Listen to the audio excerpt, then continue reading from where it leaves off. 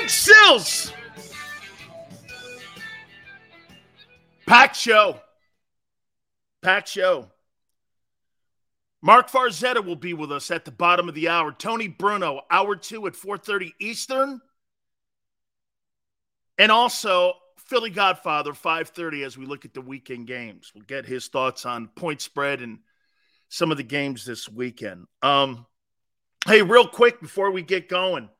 Last day, last chance to qualify for our Hooters giveaways and our gift certificates. We're going to throw a code word out throughout the program. All you have to do is put all your information on an email, send it to Tone. You will qualify for an opportunity to get yourself some of those gift certificates. DanSilioShow@gmail.com. We will announce the winners on Monday like we did this past Monday. So good luck to you guys.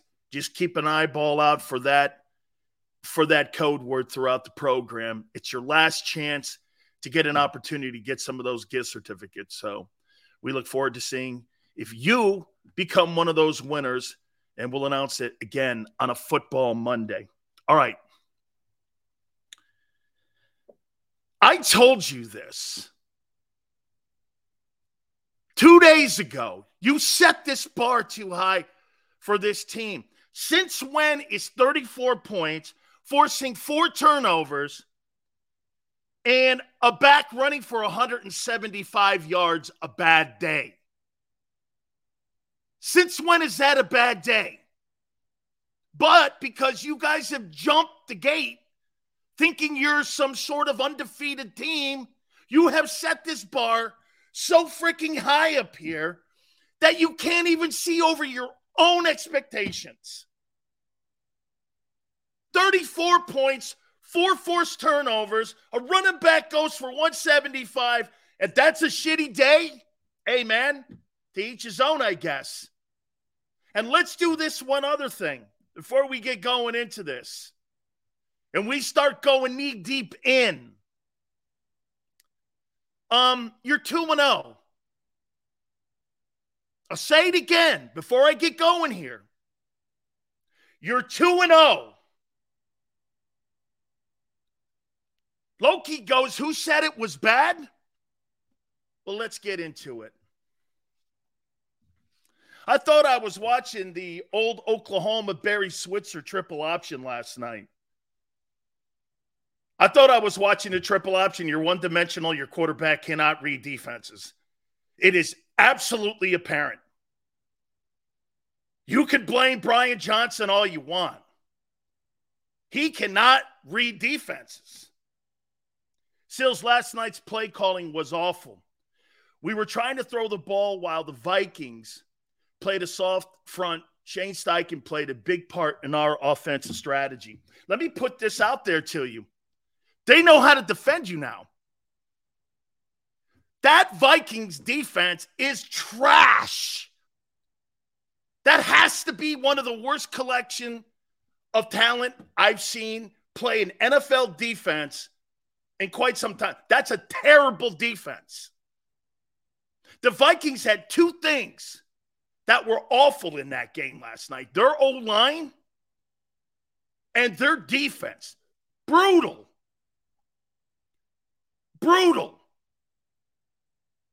They ran the ball right down their throat. You had to because you can't throw the ball. You have no passing game. And you had to run the ball 48 times because Cousins was killing you. That entire passing attack, even with the turnovers, was annihilating you. Zach Cunningham played better. 250 yards rushing. You're damn right. You're a terrible passing team. You're not going to beat good teams. You're not. You're not going to beat good teams. You're not going to beat good teams being one-dimensional. You become predictable. It's totally why the Chiefs beat you the Super Bowl. 23 passing attempts. Most teams have that by halftime. Let's get to the takeaways. They're one-dimensional. There's no getting around it. You are a one-dimensional Big 12 or Southwestern Conference team back in the day that ran the ball. You only run the ball. You have no – that's why the bitching on the sidelines. We'll get to that here in a minute. The league had 6 months to come up with a counter for what the Eagles did so well. Now Sirianni, Johnson, and Hurts must use these next 10 days to come up with a counter. And they're not good enough coaches. I believe Hurts will improve. I don't believe you have good coaches. Been telling you that. You're one-dimensional. They have come up with a game plan. Even a shitty defense stopped you throwing the ball. Let me get to the takeaways first, Martin, and I'll tell you. Whatever balance you had a year ago is gone. You have no balance in your passing attack. And thank God you can run it against a shitty defense. You had to run it. They basically took the ball out of Hurts' hands in the second half because they knew they were going nowhere in the air. How could that be with Devontae Smith and A.J. Brown? How can that be? Do you know that your defense in 2 games with Mac Jones and Kirk Cousins is giving up a total of 326 yards in the air? 326 yards per game against Mac Jones and Kirk Cousins.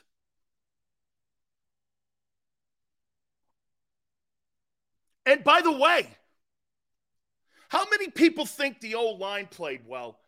Is it me or is Hurts getting hit more?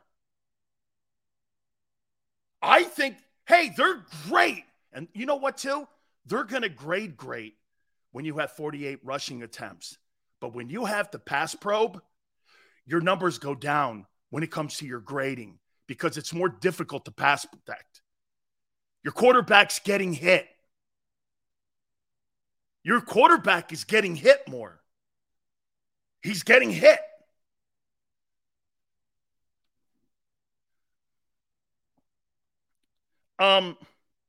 Two straight games, 2 straight turnovers for Hurts. Actually, Super Bowl, 3 straight games, 3 turnovers. 3 straight games. Costly, too. Allowed the Patriots to come back on you. Scoop and score in the Super Bowl. Last night, really stopped the entire passing offense last night. Once he threw the pick, they went, that's it.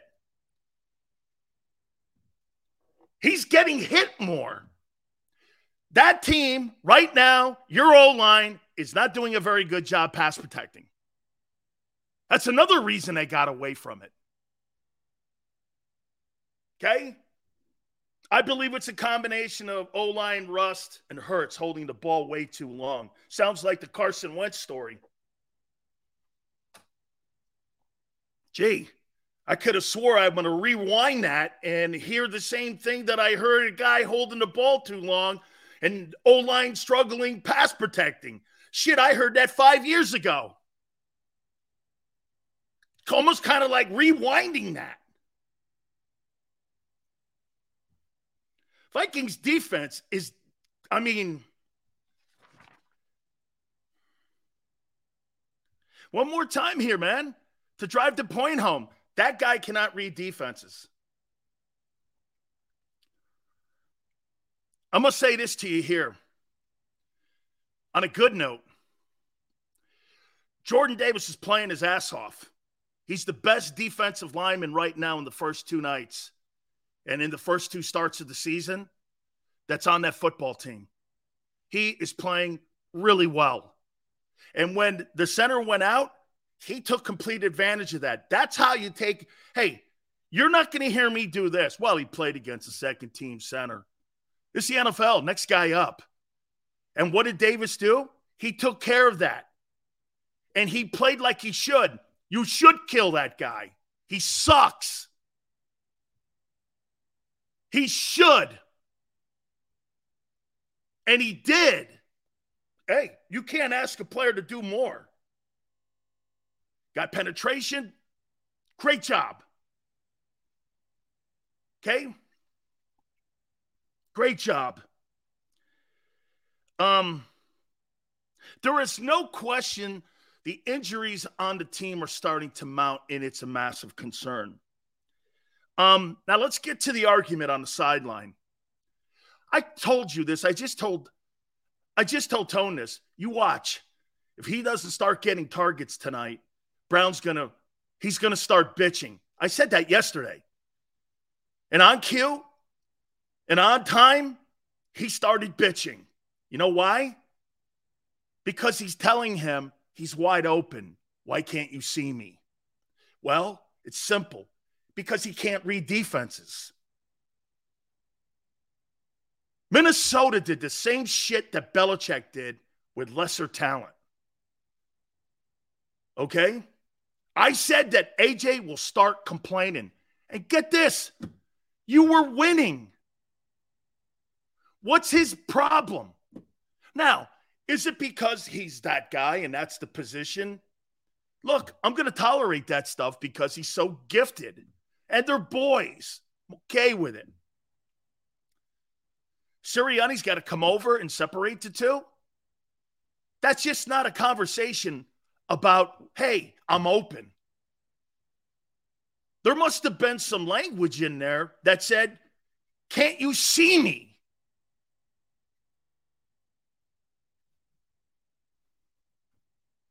I mean, here's one thing. I told you guys had everything going in your favor last year, and you guys had everything handed on a silver platter last year because you had shitty teams to play against. There was no adversity. You know what's crazy? You guys get on my shit because you go, hey, we're 2-0. What was AJ's fault? What was his problem last night? He's on the freaking team and on the sidelines complaining. What's his excuse? What's his excuse? He's complaining too. Hey, Chris, hey, wait a minute. JoJo, AJ's complaining about 2-0 also. Seals teams have tape on the Eagles on our Hey, Tone, can you put that super chat up, please, for me? I want to make sure that I get that up there for them. Seals teams have tape on the Eagles on our coaching, are not experienced enough to adjust. Again, you're right about everything. Hope it gets better. It will with reps. How would you fix Hurts sales? Let me get through all the numbers and my observations first. A.J. Brown is not a punk. Don't go there. Okay? He is not a locker room cancer. He's not a whisperer in the corner like Alshon Jeffries. That's a cancer. That's a cancer. He's not going in the corner going, Hurts sucks. He ain't doing that, AJ. He's not a cancer. So don't go there with that.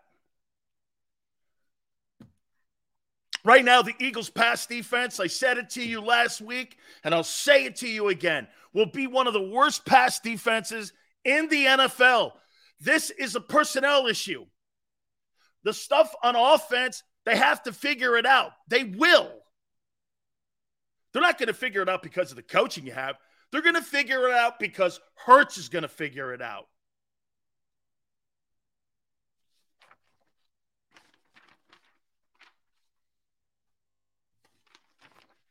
Here.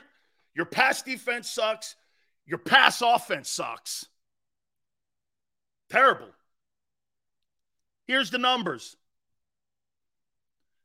34-28. First downs, 24-19. Third down, 6 of 10, 6 of 14 for the Vikings. Here's where the game's won. 75 plays. You held the Vikings to 55 plays. Let me tell you something else about running the ball and becoming one-dimensional against a shitty defense. The Eagles had to do that. You couldn't put Cousins back on the field with Hawkinson and Justin Jefferson. Jefferson had the fumble, but he was destroying Darius Slay. Destroying him.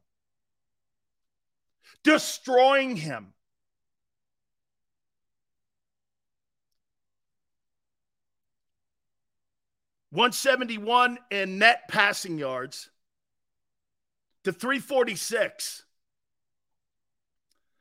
259 in rushing. Like I'm watching Navy football.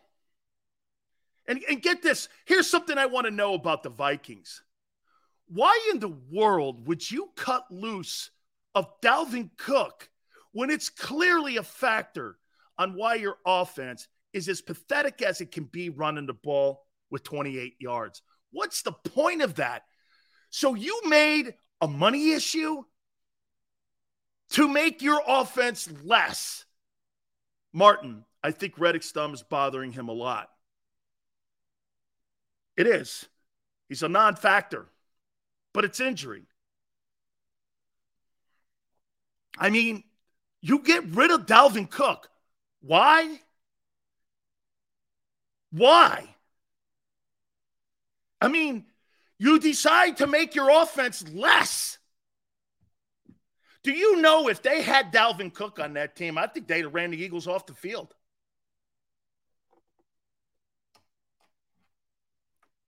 A guy like Jefferson, you can never truly stop him. You just have to keep him from impacting the game. Although Slay did give up a lot of yards, I also believe he kept Jefferson from taking over the game.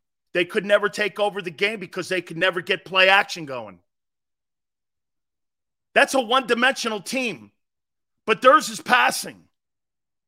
See, they had balance a year ago. They could run the ball with a 1,200-yard back and a 1,700-yard receiver. You had balance in the room. They're the complete opposite of you. You can't throw the ball, and they can't run the ball.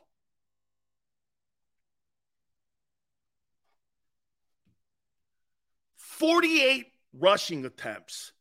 Holy shit, you had to do that. You had to keep that pathetic Eagle pass defense off the field.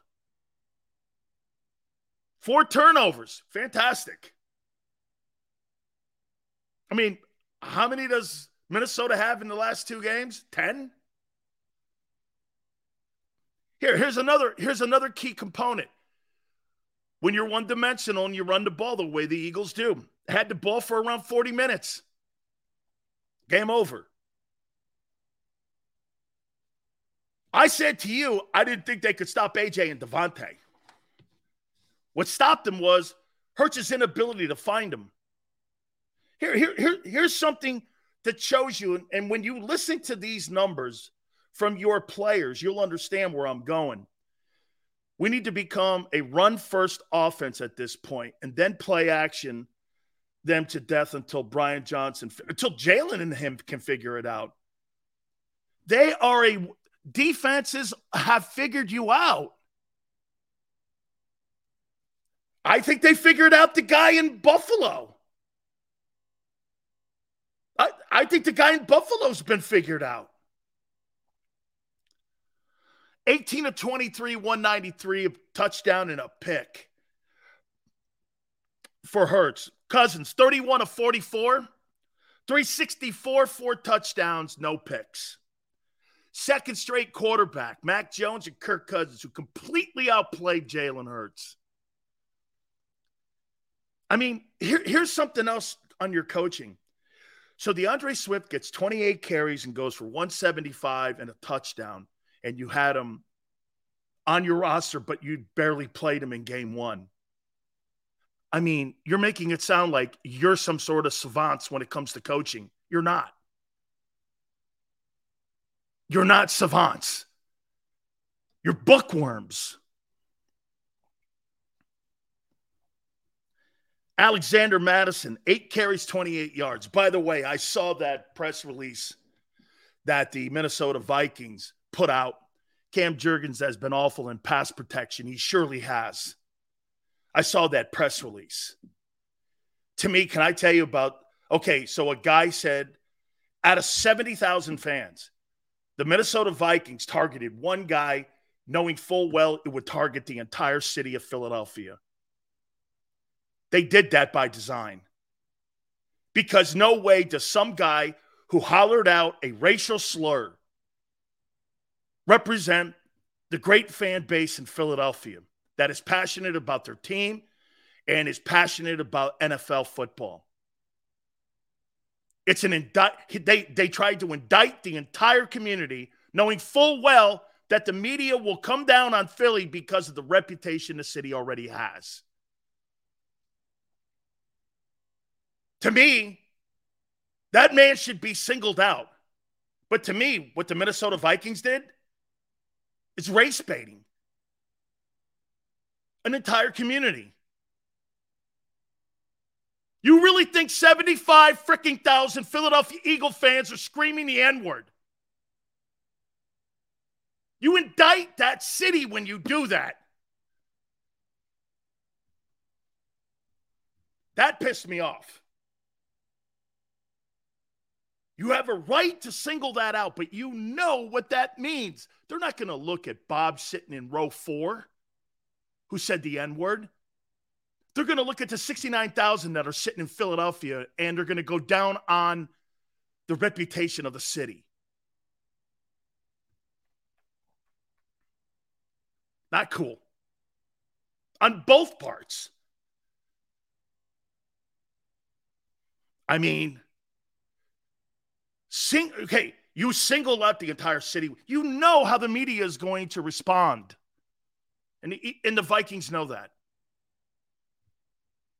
I'm not saying you don't address it.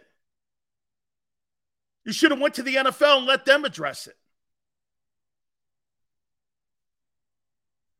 You had no problem with John Gruden.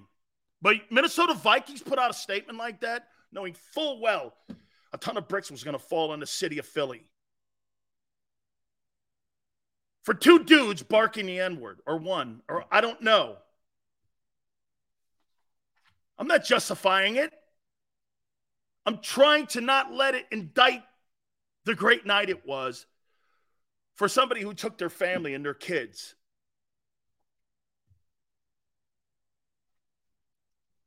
You can't throw shade on an entire fan base like that. You guys are right. A Philadelphia sports base doesn't just get shit on, it gets pissed on.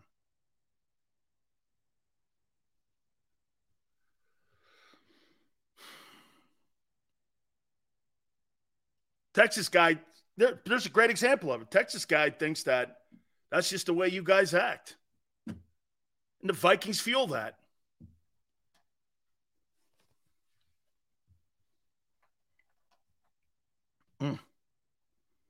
Here's the point that I'm getting to in Jalen and the passing game. So Devontae Smith had 131 yards in the game, 4 receptions. That's a one-target throw. It's a predetermined snap throw. The Vikings couldn't cover him. How many times did he get behind him? 4. AJ, 4 catches, 29 yards. Goddard, 6 catches, 22 yards. These are unacceptable. They're unacceptable. Completely unacceptable. You can sit here and look at Brian Johnson all you want. And by the way, after Frank Reich left, Doug, you guys, you guys told me this a couple months ago. Well, they're going to run the same offense and they're going to have the same playbook for defense. Then why does everything look so different? It's not just about numbers. It's a feel. You got to have to feel for the game. And when you keep going to training wheel coaches, you get outplayed with lesser talent. Jalen is a one-read guy right now because defenses have upped their game. Mac Jones and Kirk Cousins have outplayed the Eagle quarterback. Mac, when you get into the heart of the schedule, now look, there's no question. Injuries are playing a factor here. Your linebacker, Zach Cunningham played better. I thought he played better. And Blankenship coming back. Okay? Okay? And so I still think that's a personnel side. Over there on defense, I think they're going to get on offense, in my opinion. I think they will get around to it and figure it out. You're going to have to. By the way, the Buccaneers are going to be quite a test for you. Because let me say this to you. The Buccaneers have a good defense too. They have a Patriot-type defense. Their linebackers are good too. Okay? Their linebackers are good. Todd Bowles a good coach. And the way I look at this weekend, I would say this. Bucs are probably, believe it or not, going to be 2-0 when you get a hold of them. And that's going to be interesting to see if you're able to get into a position where you're going to go like this. And you've righted the ship. You got 10 days. All right. The guys did such a great job last night on the post-game show. Mark Farcetta was there with the guys. He was sitting on the desk. And I'll tell you what, this is like Paisan Row this week. I got Tony Bruno in like hour number 2 at 4:30. And, I mean, we've had Missinelli on. We've had Angelo on this week. Why not add another Paisan to it here? Pasta Vazul for everybody. Mark Farcetti joins us now. Yeah, Pasta Vazul for everyone here, man. Pasta Fagioli. Pasta Fagioli over there. Hold on. Let me just act like I already had my pasta fagioli. Hold on one second. All right, there we go. Tell me that's cappuccino, please. Cappuccino. I got a little espresso. After 11, what am I, a barbarian? Drinking cappuccino later? Come on. Hey, if you have cappuccino, doesn't this have to go up? What am I, French? Come on now. You know what I'm saying? No, I just stays down like a man. Northern Italians. All right, Mark. Give me your takeaway from last night's game.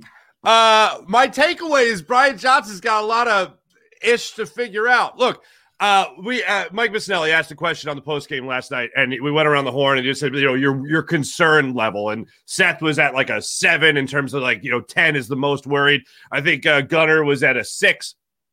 I'm honestly at a 4. I'm at a 4. I'm not overly concerned. It's 2 games in a 5-day span to start off with, and I love your phrase, training wheel coordinators.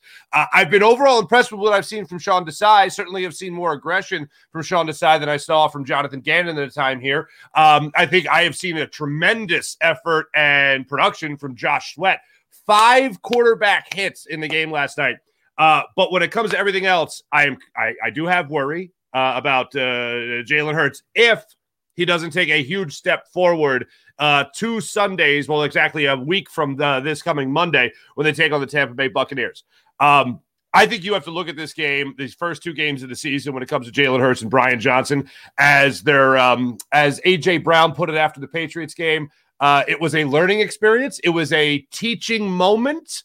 And I hope they learn from it and improve because they have to. Jalen Hurts' throw, his interception was atrocious. And this is the thing, Dan, I don't know if you ever heard me say this, but I always like to say, sure, numbers don't lie, but they sure as hell can deceive. And if you look at Jalen Hurts' numbers, 18 to 23 in last night's game, you would go, oh, it was a pretty good game.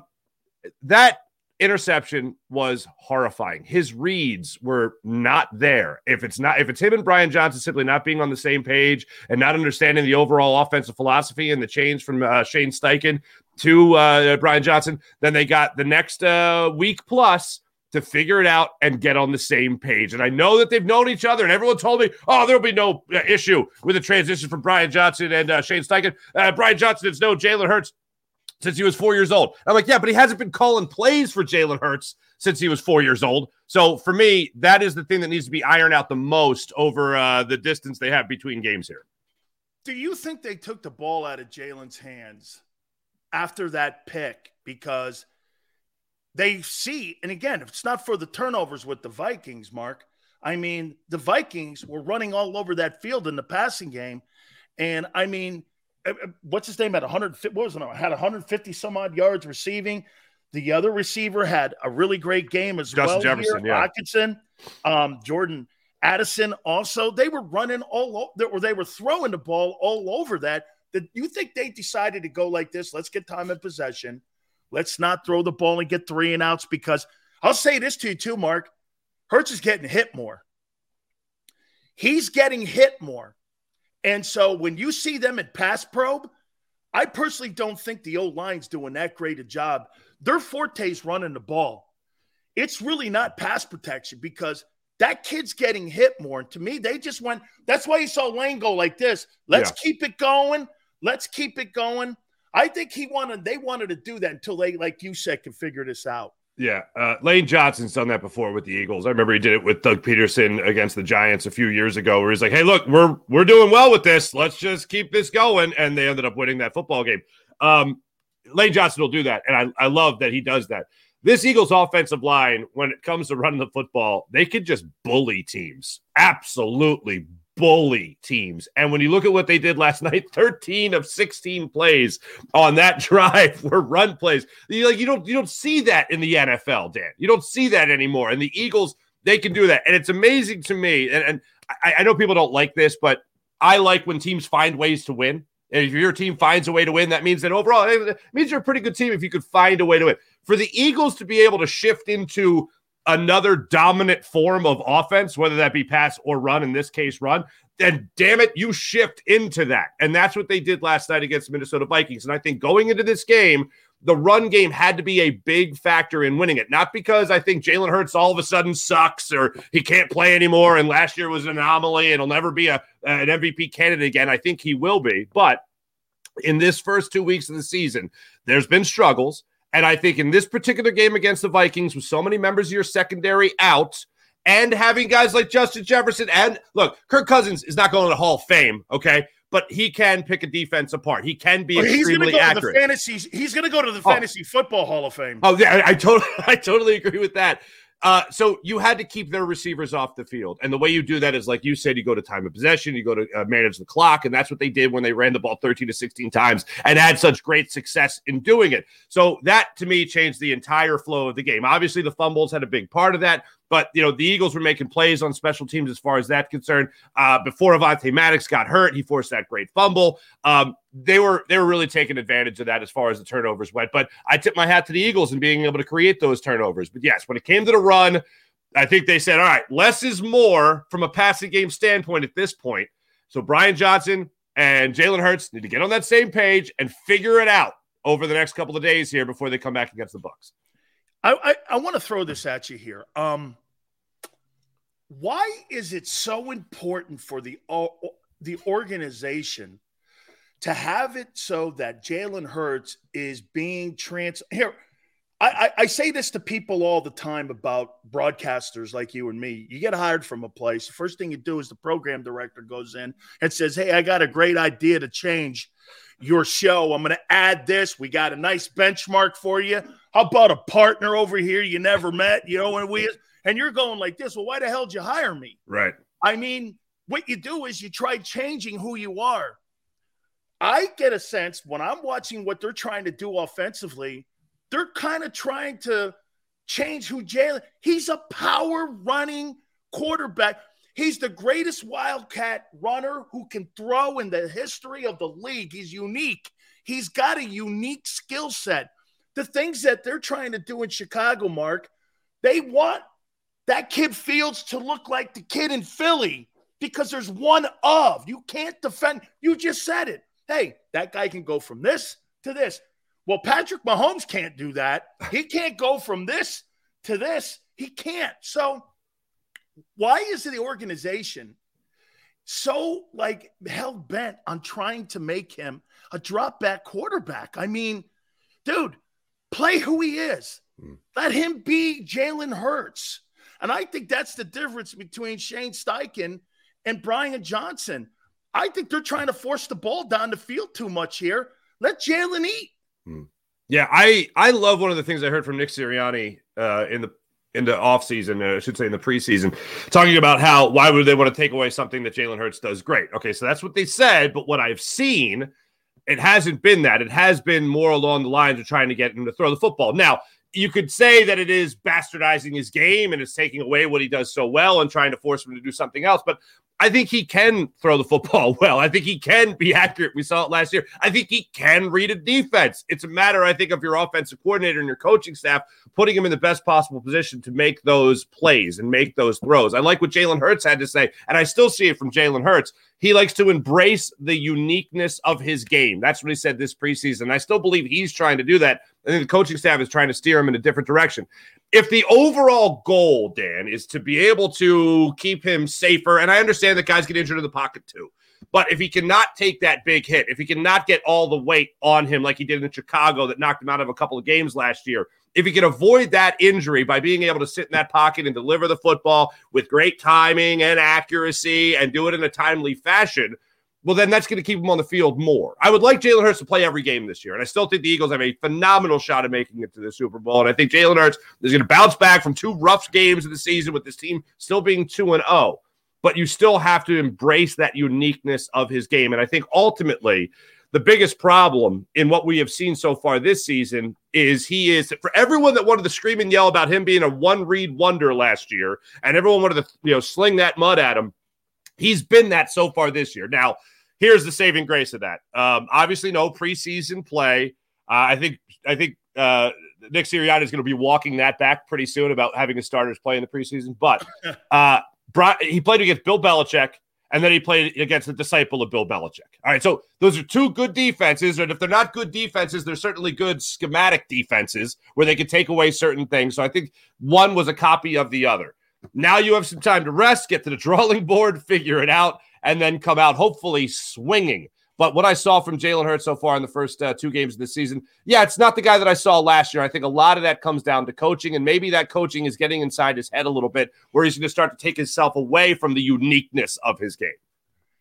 Also, hey, man, calling me crazy would be like an understatement, so it's all good. I get it here, but and I'm a big conspiracy theory guy, so you can that's crazy, so it's all good.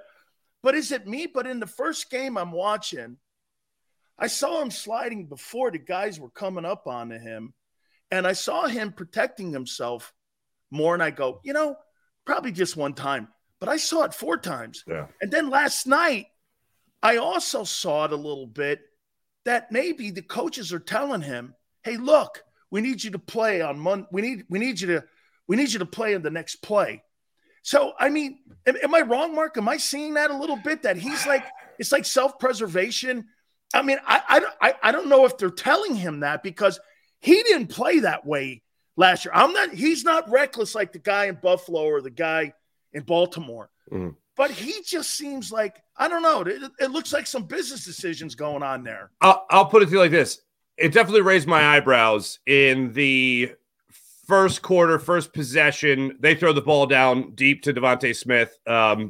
He gets rid of the ball early, underthrows it a little bit, but still made the play at a pass rush coming in his face. DeAndre Swift did a good job of at least getting this blitzer off his mark or off his route. And the play after that, I think it was he had a run to the right where he tried to cut up field as opposed to just taking it outside, and it looked like he was just trying to get down. Shortly after that, I think it was their second possession of the game. He had a play where he was rolling to his left and he saw the pressure and just kind of went down and took a knee and ended up still getting hit. And then in the pocket, when it started to collapse on him a little bit throughout the game, you saw situations where instead of trying to fight for a yard or to extend the play, he just went down. Business decision for your quarterback, I'm fine with. If it's a wide receiver saying he's not going to go up and try to contest for a ball, then I have a problem with it. But when it comes to Jalen Hurts, maybe that is part of that whole trying to take the uniqueness of his game away.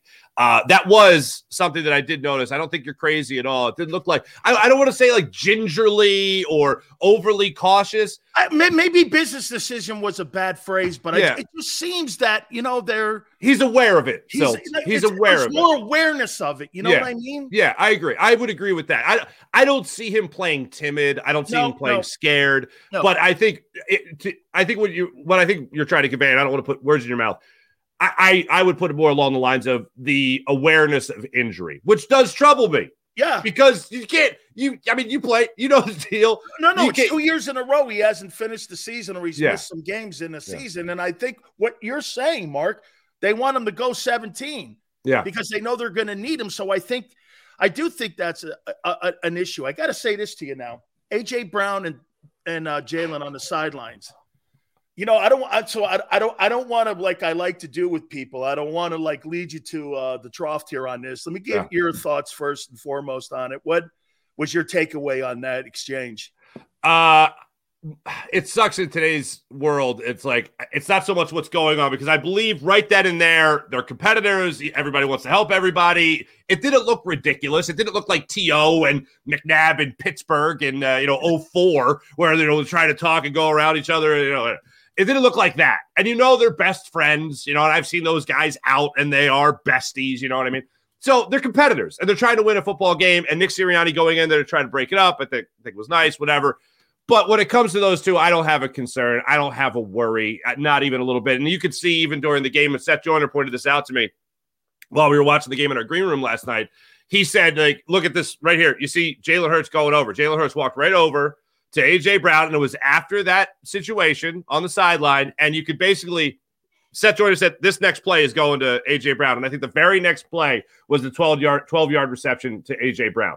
I don't think there's an issue there. I think in the moment, everyone wants to help everybody, and Jalen Hurts addressed that. I like that Nick Sirianni just basically left it to the players. He said, I don't even know what happened. And they said, well, the camera caught you going in and saying something. He's like, oh, yeah, I guess it did. And that was it. He wouldn't say anything. That's the right attacked by a head coach. When it came to Jalen Hurts after the game, he was cool as anything. Just look, everyone wants to help. Dallas Goedert didn't get his touches in week one. A.J. Brown, a little lacking on touches in this particular game. We decided to run the football, and that's the way it's shaped up, unfortunately, for A.J. Brown. But I don't believe that there's any rift, any issue. I don't think there's going to be anything lingering. In the moment, I don't think that's a problem. The bigger problem I have is that there'll be other people that will try to make a mountain out of a molehill when it comes to two guys trying to win a football game. Here, to me, I tell people this, and if you know anything about Italian women, like my wife here, you always understand one thing, okay? How you doing, honey? Is everything okay? Everything right? Yes. I have to go shopping. I have to buy some pottery pots. No problem, hon. I dropped one. I got it. Hey, look, we'll get another one. It's okay. It's my job to kind of calm the room down, because Mark, you're gonna die. But yesterday, ask Tone. I said this: you watch, that guy doesn't get enough targets. He's gonna start complaining on the sidelines. Sure enough, he did, and they were up 10. And I'm going like, it's the modern position today. He's a high energy guy. That's not T.O. That's not Alshon Jeffries whispering in corners. That's not any of that stuff. To me, it's competitive guys that I do believe also that we're just trying to win a game, because, again, they know they need one another. And they're not going to not target A.J. Brown in games, even though the offense is limping right now. So I'm with you, dude. I don't see anything, but you know what you're going to get? You're going to have people going like this because they see all the Stephon Diggs and the Josh Allen stuff up in Buffalo. That's a completely different conversation. Diggs wants more personnel around him, and they need it. He's talking about, hey, I'm here to help you win also. So, I mean, it's funny how people could take that one little tiny anthill and just drop something on there and just turn it into a grenade. I think a lot of Eagles fans, myself included, because, man, when T.O. came to town, I was a college kid at Temple University, and it was like, this is it. This is the man we've been waiting for. And then they roll through that season, and he gets hurt, but they still make the Super Bowl. And then it just blew up. We thought we were going to have this thing in Philadelphia for maybe five more years. Like, it was an incredible thing.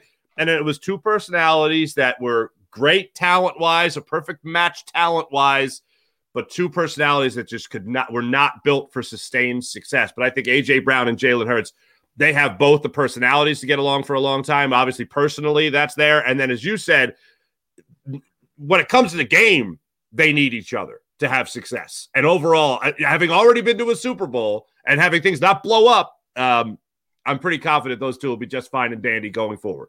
How about this, Mark? I'm going to start naming DeAndre Swift Casper the Ghost. Now you see him, now you don't. I mean, what he did last night, is this going to be something that solidifies his place now where, see, I thought for sure them getting him in and them trying to figure, I still think they got to figure his place out in this offense to what his role is in this offense. And personally, I think that also could be playing into Mark, the spreading out and the distributing of the football. I mean, you see the limited touches. You're also going like this. Well, we want to get Swift. He had 28 carries. He had the most touches of anybody in the ball game outside the quarterback, right?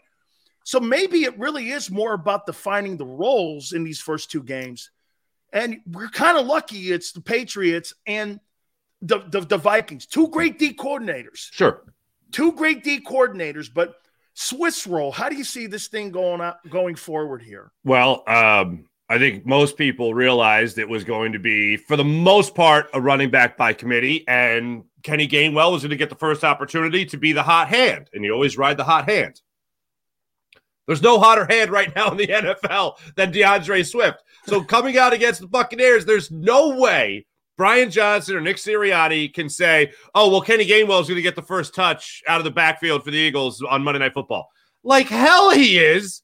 DeAndre Swift was exactly the running back you wanted to see him be when they traded for him. You wanted to see him be able to run the ball out of the backfield. You wanted to see him make a couple of catches, which he did in this game. He had 2 touches, Sills. He had 2 touches in week 1. He gets 28 carries. He had 31 touches in all in this game. And every single one of them, I read a stat from Shil Kapati of The Athletic that said efficiency, as far as run efficiency, this is the most efficient run game the Eagles had in 12 years. Wow. And that was insane to read that. And then I look at the reaction to Jordan Mailata in the locker room after the game, and they said, hey, what'd you make of DeAndre Swift? And he goes, honestly, I don't even know how many touches he had. I know he had a touchdown, or how many yards he had. I know he had 171. Holy bleep. And then they asked Devontae Smith about it, and he goes, oh, yeah, he's a bad mother. He had a phenomenal game. There's no way the Eagles can deny him another opportunity to have that kind of success. Now, here's the thing.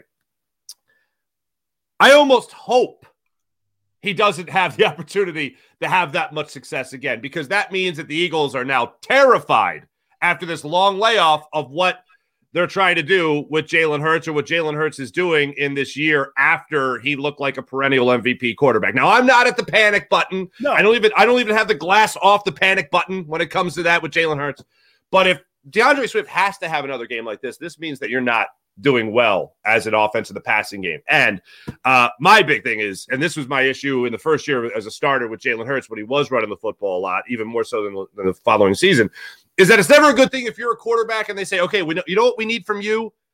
Less. Like, you do less, and then we'll be better. All you got to do is be a game manager, and we'll be just fine. And whenever we call on you to throw the ball, just don't throw an interception. That's not a good thing for a quarterback. Now, I don't think that's going to happen. Like I said, I am very optimistic. No, I don't want a Ferrari to drive like a VW. That's not what I'm looking for, right?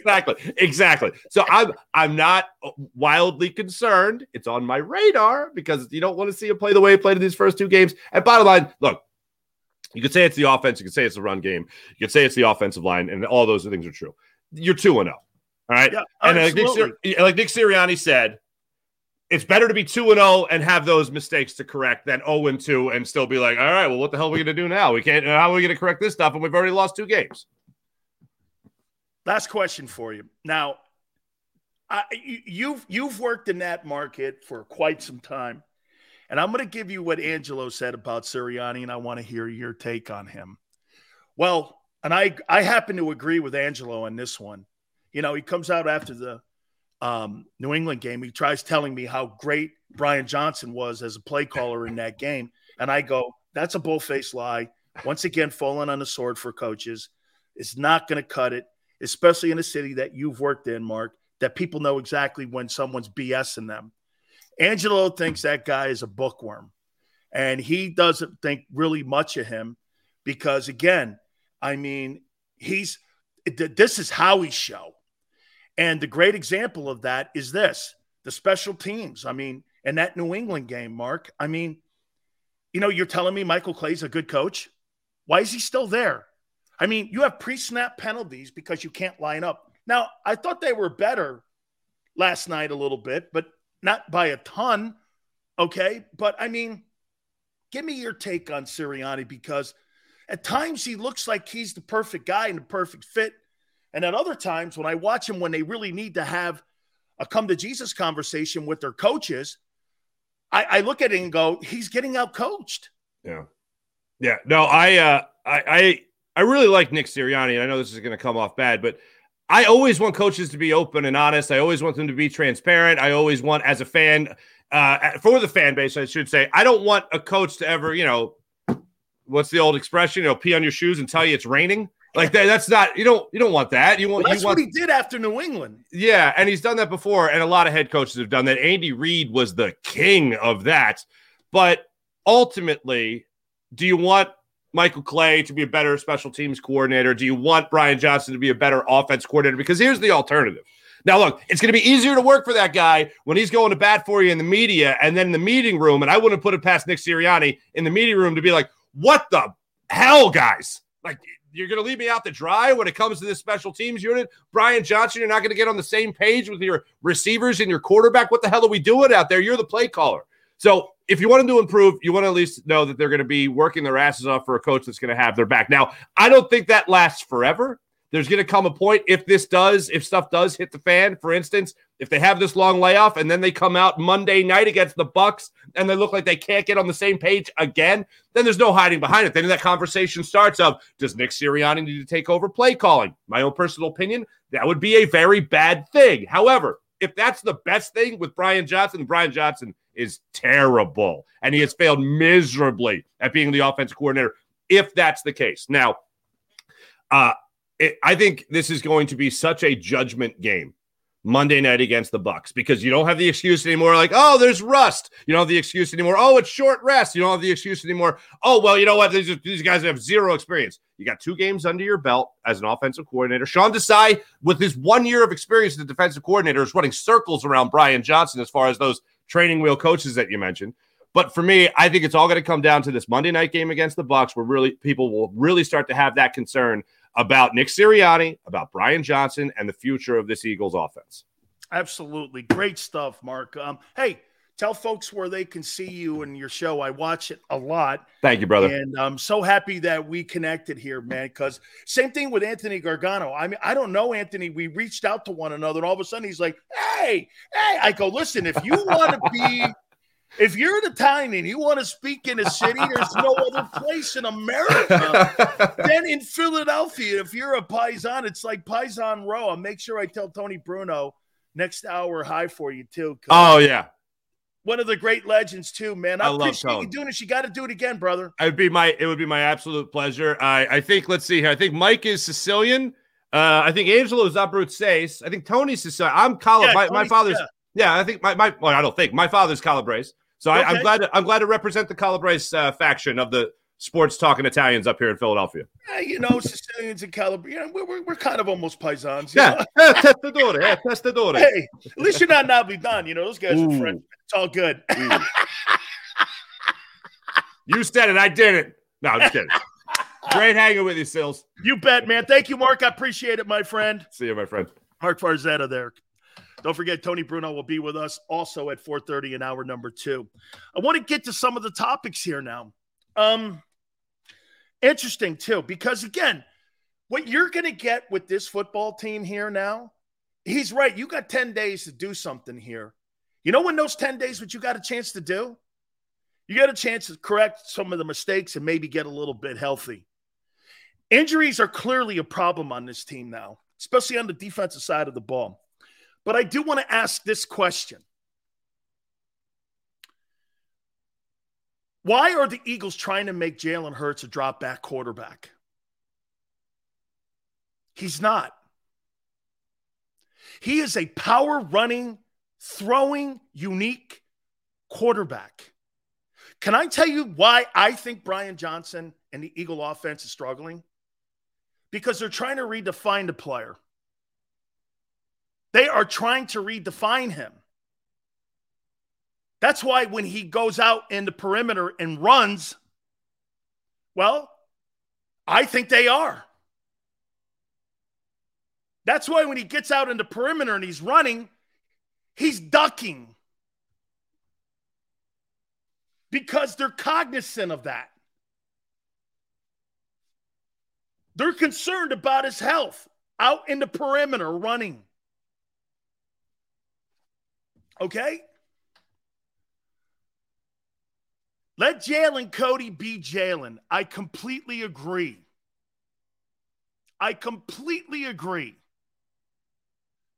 Hey, I like Callie Green when he said, hey, so you guys feel just as confident being 2-0 as you were 2-0 last year? How's that one for you? You feel as comfortable or less?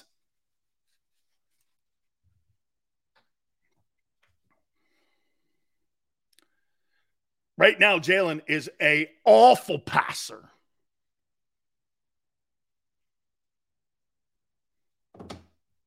Awful. Batman. Hurts has been outplayed by two quarterbacks who would never be drafted in the first round if you were to put him in a draft today.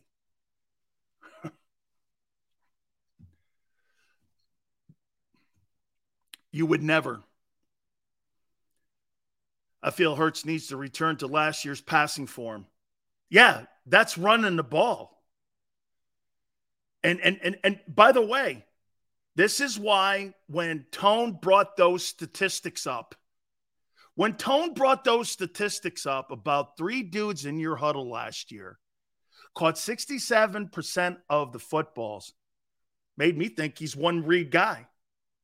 I disagree with Mark. I think he is a one read guy. I think he's always been a one read guy. You know why? Because RPO is designed for one read guys. It's not designed for multiple progression reading quarterbacks. It's not designed for that. You think he sits back in the pocket the same way Josh Allen does and looks over, or Burrow or any of those other guys? That's not who he is. Embrace it. You're fighting it. You want Jalen Hurts to be in the same conversation with all those quarterbacks, and he'll never. He's a unique one of. There's nothing wrong with that. There's nothing wrong with teams. Hey, do you know one of the most difficult teams to prepare for every year? One of the most difficult teams to prepare for every year is Navy. Why? Because they run the triple option and no one runs it. And no one prepares for it. It's the most, and that's why you always see Navy in games against really good teams, and you're like, they're one-dimensional. They don't really do anything great. But no one sees that offense. You don't see it on a weekly basis. You just don't. Hard to prepare for Hurts.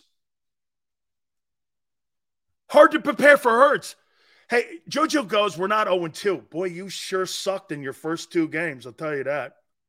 That's not a Super Bowl team. You are not a Super Bowl team right now. The 49ers and Cowboys are better than you in the NFC. Totally better. I mean, I don't know about you, but they're out of the gate better. We'll see. Look, I'll tell you what. We'll walk that back and we'll make that comment on Monday. The 49ers. We'll walk that back, and I'll say this. Let's save that till Monday. Because I want to see game 2 for the Cowboys, and because I got to see Dak do more. Okay, I'm going to walk that back, and I'll walk that back because I want to see the 49ers and the Cowboys play this weekend.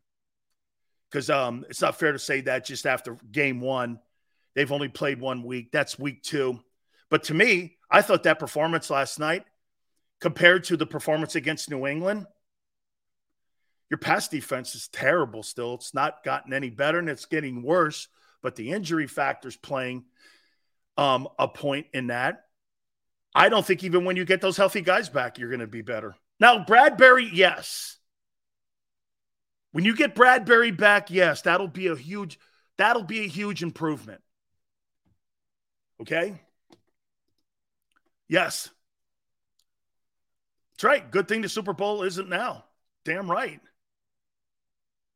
You're damn right. What did I say about the running backs? Yeah. Rest of those dudes in your backfield are just dudes. Swift's the only guy we liked. And yet you almost deactivated him in week 1. I mean, I'm not contradicting shit, dude. What are you talking about? Senor, anytime someone says that to me, you just listen to 2% of the shit that so you can plug into your own little feeble brain. So, Avonte Maddox, is it true? Torn pec? He's out?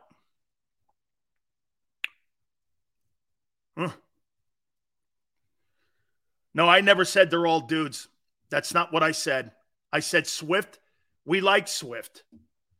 We said it the whole time. That's a lie. Tone's my producer.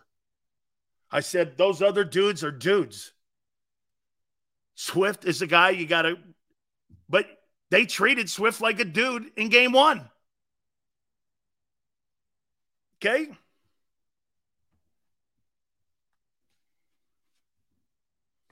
I want to talk about Jordan Davis.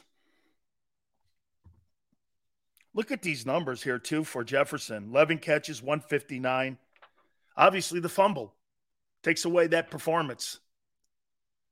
Completely takes away that performance. Tony Bruno's going to join us in hour number 2. Hey, don't forget, I heard people were just all over the place. Okay, all over the place at all 7 of the locations with the Hooters folks. And we are so thankful for those folks going into the places. Go to northeasthooters.com to find a location nearest you. You enjoyed yourself. You had a great time. You watched the Eagles get a victory over the Minnesota Vikings. Some of you even went to hooters2go.com. You got the food. You brought it back to your crib. You had a great time. Do me a favor, though. Go into any one of the 7 locations Tuesday. Buy 10 wings, get 10 boneless free. Wing Wednesdays, a 40-year tradition, and the 40th anniversary of Hooters. The iconic Hooter girls are there for you to have a great time with and serve you the great food that they have on the menu. 1983, that's the year the place was founded. All you can eat. Kids eat for free on Saturdays. Go to northeasthooters.com to find one of the 7 locations in the Northeast area, especially the King of Pressure one where we're going to be at. Do me a favor. Appreciate you guys doing all this for us. And when you go into Hooters, tell them Big Sil sent you.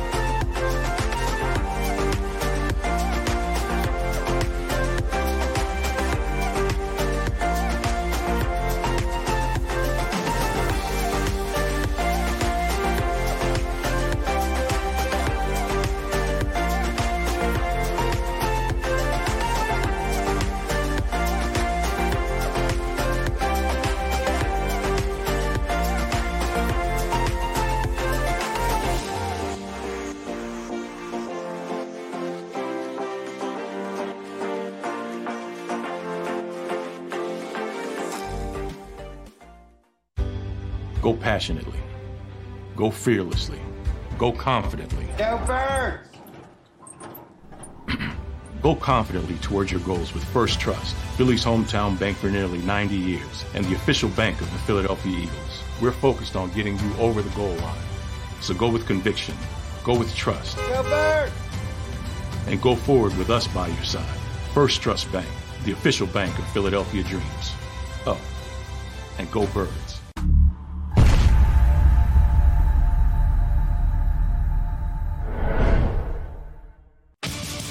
The greatest fans on earth. It's a bold statement, but would you expect anything less from Philadelphia? 58 years of heartache creates a toughness, a grit, a resolve not found in most. Sure, our prayers were answered, but now that we've had a taste, we're looking for more. Pondley Hockey, official partner of the Philadelphia Eagles. All right, did you know I was the Mommy Slam Dunk Champion? Really? Yes, really don't sound so surprised. Let's see it. Oh, you're ready. All right, here we go. Let's hear the crowd. So go to right, go to left, fake a mama. Mama, go up, mama! She did it. Again? You can't avoid gravity, but United Healthcare can help you avoid financial surprises by helping you compare costs and doctor quality ratings. United Healthcare. Uh-huh. EAGLES. Eagles.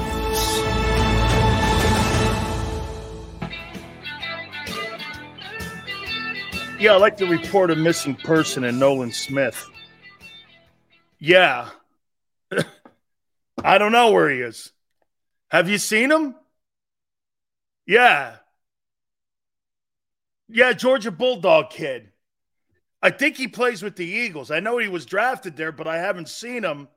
Yeah. Can you do me a favor? Can you find him? Throw SOSs out. Do something. I know they have a guy out there. Well, he hasn't been very good either, Reddick. Okay. You'll keep an eye out for Nolan? Thank you very much. Goodbye. Woo! Where's Nolan Smith? In week one, the Niners ran the ball 34 times, passed it 29. Cowboys 30 times, passed it 25. Dak barely completed 50% of his passes. Eagles, Niners, and Cowboys have led their defenses, and so far, neither passing game has been prolific. I don't know, man. I watched that 49er offense move the chains anytime they felt like either throwing it or running it. They were so balanced, it was crazy great. It was just crazy great. Ton of 3-and-outs. They were good on both sides of the ball. Eagles have the worst pass defense in the league right now. At least one of them. Okay? You ain't seeing anything least on those two football teams. Not right now. And one of those teams ran a goose egg on a team, a division opponent. I mean, they threw a goose egg on them. So, yeah, I mean, we'll see. Like, again, I told you, I'd back it up because I want to see how the Niners and Cowboys play. Steelers have no pass defense. They have a Pro Bowler back there. You have Ungats, nothing. Oh, by the way, you know who you have? Josh Jobe. He sucks. Don't talk to me about that kid. I don't want to hear his name anymore. He's not very good. That guy's not good. Okay? No, thank you. I'll have another. Not good. Yeah, I mean, I thought Josh Sweat played very good. Okay? I thought Josh Sweat was good. I thought he did a really good job rebounding back from what was a suspect game against the Patriots. Okay? I thought he came back and he played really well. I'm going to say something here about Jordan Davis here in a second. Run game was absolutely dominant. Miles who? No, you had to be. You can't pass the ball right now. You have to be. You have to go back to who you are. It's almost like the Eagles are fighting their identity. Trying to be a passing team, and you're not, really. You're a one-read team. That's why one guy gets the touches, and the rest of them don't. Even Kirk Cousins spread it around. Jefferson had 11 catches, Hockenson 7. Addison had 72 yards. Hockenson had 66. Jefferson had 159. Here are your guys. Devontae Smith, 131, 29, and 22. That ain't actually spreading it around. I mean, if you actually look at that 193, you kind of look at it and go, where were the yards? It's one guy on 4 catches. I mean, not really super targets here.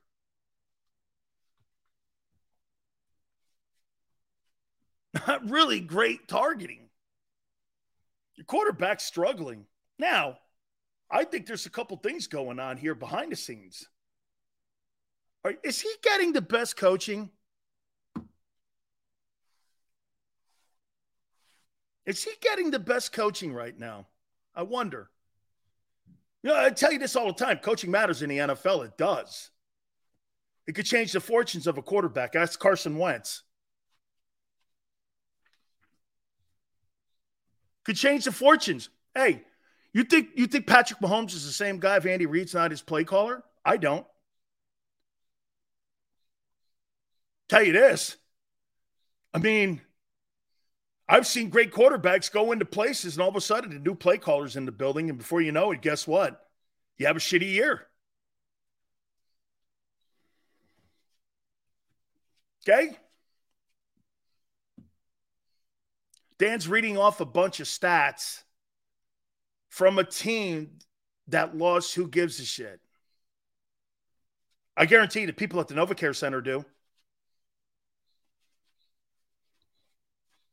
They got empty calorie stats. So let me get this up. We were up 20. That's a great point right there on the super chat. Hey, Tone, put that up. Please put that up. That's super chat. Because I think it's a telling story in your first two games. LJ goes, we were up 27-7. They got empty calorie stats. You were also up 16-0, and another team came back on you. So now what you're telling me in the last two games, you allowed teams back into games because of why? So you're getting these leads and giving the lead up. Are you going to continue that all year long? In two games, one game you had a 16-point lead, another game you had a 20-point lead against two teams that no one looks at right now and considers playoff teams. Minnesota's not a playoff team with that defense. That's not good enough. They got really good offensive weapons, as we said yesterday. So let me get this right. LJ just pointed out another deficiency on the Eagles. So you were up by 20. And in the first game, way to go, LJ, and you were up 16. And you allowed teams to come back and have one possession games on you. Does that sound like a team that closes teams out? We let teams back last year and got to the Super Bowl. You're not as good this year. Your offense is limping. Your defense is nowhere. You will finish around 27th in pass defense this year. They're averaging 330 yards a game on you already with Mac Jones and Kirk Cousins. Well, Bradbury will be back. Well, he played in the first game, didn't he?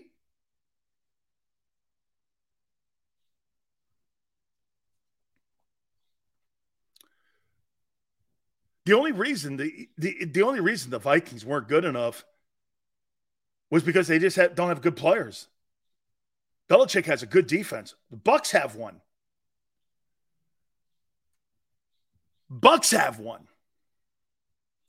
Niners are passing team with 203 yards.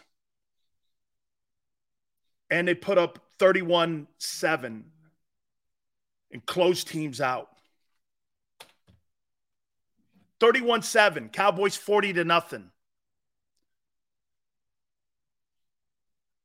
Those games were close.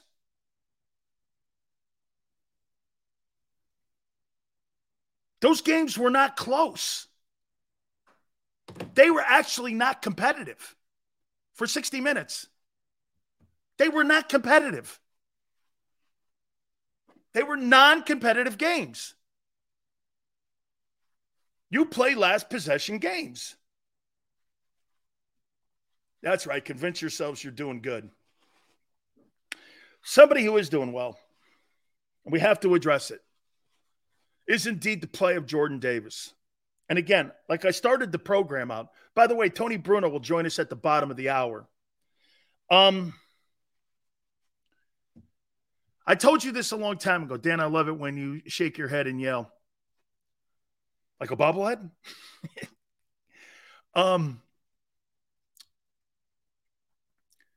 You always address when a player starts to pick his game up. Now, again, this is not an excuse. This is what it is. 2 offensive lines that he's played on have been terrible. However, again, they're NFL guys. That's not an excuse. It's absolutely not an excuse. It's just what's going on here. Your job as a frontline starter, when you have that, is to become a focal point in your defense where if you are playing lesser players and backups, it's your responsibility to take advantage of that matchup. And he is. I mean, that backup center was bull rushed, I don't know how many times back into the quarterback. That guy he had a rough night last night. He had a rough night. And Davis was pushing his face in last night. Let me say this to you, too. Jalen Carter and him in the middle in there, I think it's inspired Fletcher Cox. I think the best part of your defense right now, along with Milton Williams, I think that's the best part of your defense right now. I mean, those 4 guys in the first 2 games, if I'm going to go knee deep in on Jalen like this, let me say this to you about the first 2 games, about those 4 in the rotation. Are they better than Linval Joseph, Sue, Hardgrave, Fletcher? Boy, they look awful athletic. And they look awful dominant. I mean, I'll tell you what. It's 2 games in a row. We're getting to a point now where it's becoming a trend. Now the Bucks, what's the center's name? Hey, Yale, what's the center's name? Jensen? He's an all-pro. Jensen's an all-pro. So this is going to be a good test. Big Sills, what's up with those defensive fronts with nobody over the center? What are the Eagles doing? I actually thought last night the defense was the reason that the team won the game, especially up front with what Carter and Davis were doing. And then 2 things won that game for the Eagles last night. The ability to run the ball and the pressure they got, at least, in stopping the run. That was the game. You even heard Al Michaels making fun of the Eagles Southwest Conference, old Arkansas triple option last night. He was basically making fun of it. I sure hope we see some more passes in the game. I thought Josh Sweat played really well. Hassan Reddick has been a non-factor. Will I give Hassan Reddick the benefit of the doubt because of the injury? Yes. Because he's been too good for the last 3 years. Yes. That's right, Barb. That's a high school offense I'm watching right now. It's like one of them old high schools that like to run the ball 375 times and kind of throw it when they have to. It looks like Jamal Holloway. I mean, thing is just, and now you get the bitching on the sidelines. Yeah, they have to. You're damn right they have to run the ball like that. It's Ryan Jensen, I think, but he's out for the season. Okay, so it's Ryan Jensen. Okay. So Ryan Jensen's out? What I love about football is that it's the ultimate team sport. When side of the ball isn't playing up to snuff, the other side can pick up the slack and still win. That's a sign of a good team. It will all come together. I'm in the Zen mode. You have to be in the Zen mode. You have to have blind faith right now. Absolutely, you have to have blind faith. You have to have blind faith in the belief that you think you have it and will get together because you have blind faith in Jalen. But again, most football players have blind faith in their coaches, Tone. It's not uncommon, especially with somebody you believe in. it's not a rip. It's actually what coaches want their players to have in them. Hey, believe me, if I put an offense together, we're going to score a lot of points. Even though you've never seen it, you're hoping it happens. That's blind faith. Okay? Like when you hire these new coordinators, you have to have blind faith that they're good. You don't really know that. When you draft a player, it's blind faith. Okay? When the losses start piling up, I'll start looking for the eject button. Okay? Show's over. Who cares as long as we win until we get it fixed? Here's what we do then. It's a good point. What do the Eagles have to do over the next 10 days before the Buccaneers? Now, let me ask you this. Is that game at is the Buck game at home? The Buck game's at home, right? It's not down in Tampa in the heat. Okay? It's at home, right? By the way, Tony Bruno's going to join us in a couple minutes. It's in Tampa. Interesting.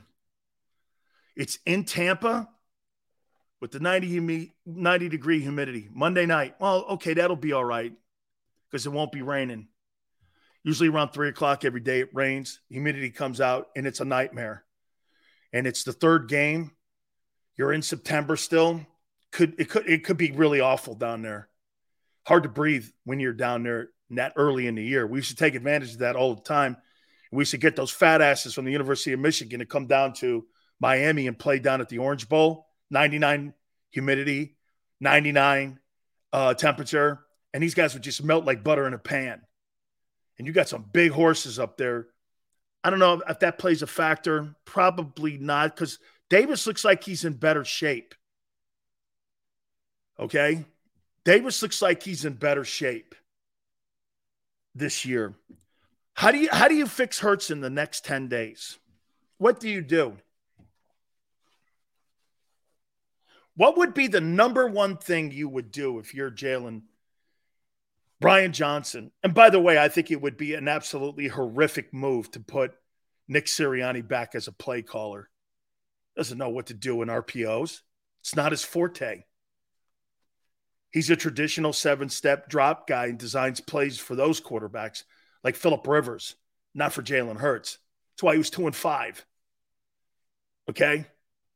He's not the answer. I don't know you have the answer, except for the quarterback. The quarterback is the answer.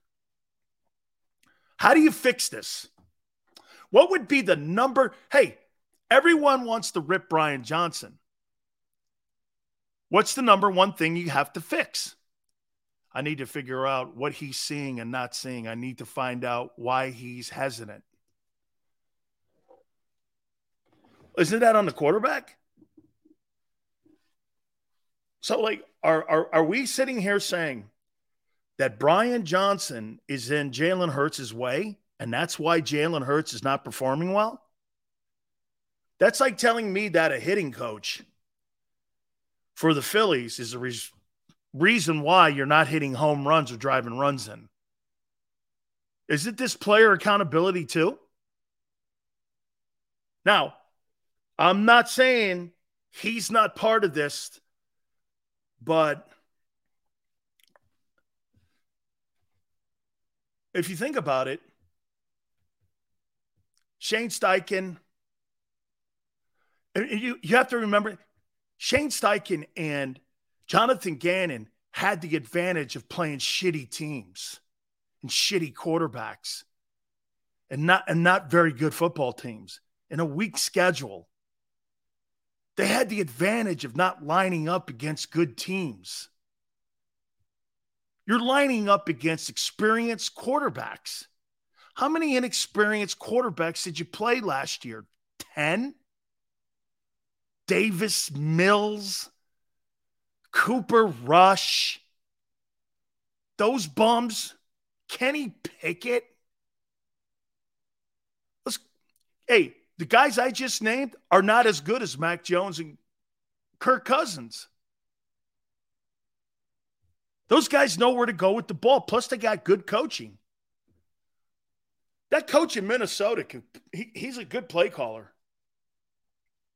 He's a good play caller. Okay? He's a good play caller. I mean, yeah, that's right. Hollywood. I mean, they played against Spider Rico last year at quarterback. Hey, Kirk Cousins, like I told Mark Farzetta, Kirk Cousins is not going to Hall of Fame, but he's going to Fantasy Football Hall of Fame. That guy put numbers up. And it's funny, LJ throws some dumb stuff at me and says that, we had a 27-7 lead. And I'm like, yeah, the second game in a row, you allowed teams to come back in on you. It's not a good argument, kid. You might want to try with a little bit more Tabasco sauce on it and telling me that you're giving leads up. Tone's right, though, about one thing. Oh, many things. But he's right about this. You're 2-0. Good things.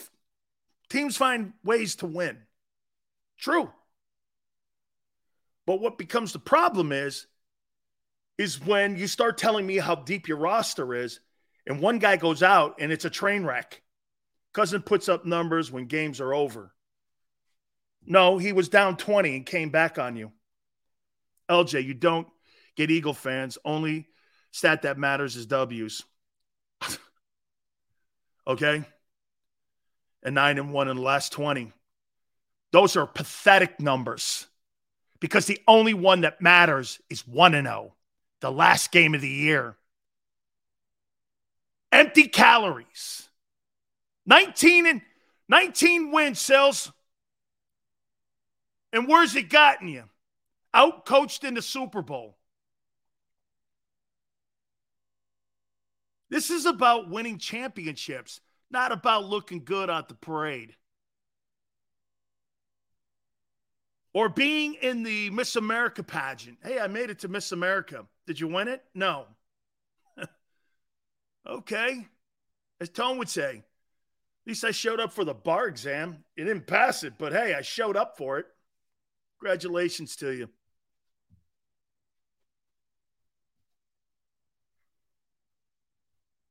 I know you. Oh, hey, this is like the Andy Reid era again a little bit here. Ah, you're right there.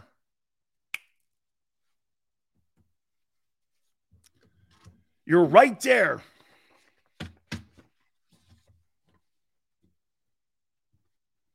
You're right there. We'll get it. You're right there. Hey, instead of bitching at me, what would be the first thing you would do in these 10 days to help Hurts? What would you do? Instead of being upset with me, what would you do? The same for the 49ers and Cowboys also, Sills. Sure.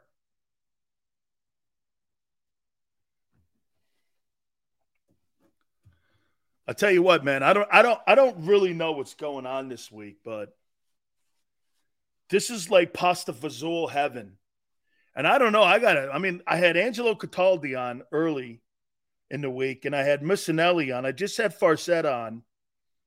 I mean, if you're a Paisan and you want to talk some sports, man, you got to go to Philly. There's only one place that they accept Italians. And because of the absolute godfather of Italians and a guy who I admire, one of my dear friends, Tony Bruno, joins us here, one of the legendary voices in Philly. How are you, brother? I'm good, Dan. Sorry, can you hear me? Yeah, got you good. Okay. All right, good. Because it's funny, I don't hear myself, so I'm not talking too loud, right? Is it quality? No, you're good. All right, beautiful. Well, no, it's great to be back. It's been a crazy summer, but I'm not in Philly anymore. I'm in Southwest Florida, as you know. 1 year ago, when the hurricane hit, we moved down here, and so now we're getting ready for the 1 year anniversary of the hurricane last year. So Miss Robin and I are enjoying the Florida weather. We love it down here, but I'm still locked in. As much as I like your Canes last night, who didn't cover the number against Bethune-Cookman, though. And I think a lot of the gamblers are not happy with that, Dan. How do you explain that? And, it's an outrage. It's an outrage. It's all I could say to you. It's an outrage. Hey, Tone, how's the health, brother? It's okay. I mean, I've had some issues, but luckily I'm feeling better now. I lost weight. I'm doing everything I can to get in shape.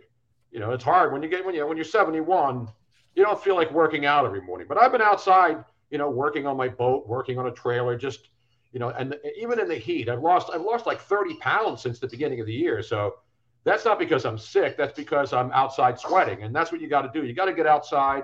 You got to enjoy the fresh air. Even though it's hot and humid down here, people are like, how can you take the humidity in Southwest Florida? I love humidity. I'd rather be doing this than cold. So I grew up in the Northeast. I've lived in cold weather. I've lived in warm weather. I lived in LA. And so I can adapt to whatever, but I love living near the water. And that's what I did when I moved to LA and we were working out there. I wanted to live near the beach. I didn't want to live in the valley. And when I moved to Florida, I wanted to live near the water. I don't want to live in the middle of the state. And when I wanted to go to the middle of the state, go to Disney in Orlando, I drive to it. You know what I mean? Absolutely. Hey, Tone, before I start out with this first two games, which have not looked very good for the Eagles here, let me ask you something. Jeffrey Lurie goes into his 30th year this year as the owner of the Eagles since he bought it from Norman Brayman. He's got one Super Bowl championship.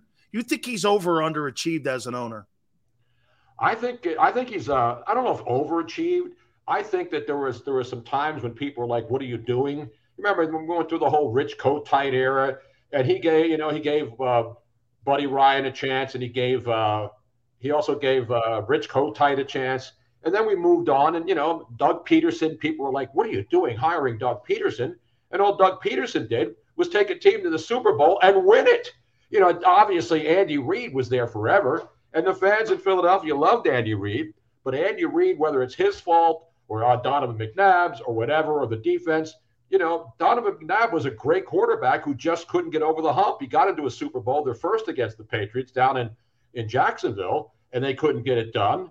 And they lost by 3 points. So I think Jeffrey Lurie is one of those owners. He listens to his people. People were wanting to get rid of Howie Roseman just a couple of years ago after they didn't draft Justin Jefferson. And they made some bad draft picks. Especially with receivers. I mean, when they took Nelson Aguilar, actually turned out to be a pretty decent player, and he's still playing in the league. So you go back and watch Aguilar play. Aguilar then fell into disfavor with the fans because he dropped some balls, and a lot of people turned on him. But the one guy that really hurt him, but they were able to get over that, is what's his face, the guy that they drafted instead of Justin Jefferson, right? Jalen Reagor. Jalen Reagor was one of the worst draft picks ever. But the good thing about Jeffrey Lurie and this organization, people wanted Howie Roseman go. Remember, he hired Chip Kelly, gave him the whole package, and then Chip Kelly had 1 or 2 good years, and then he basically flamed out. So Jeffrey's not a guy who's going to hire a coach and fire a coach after one good or bad season.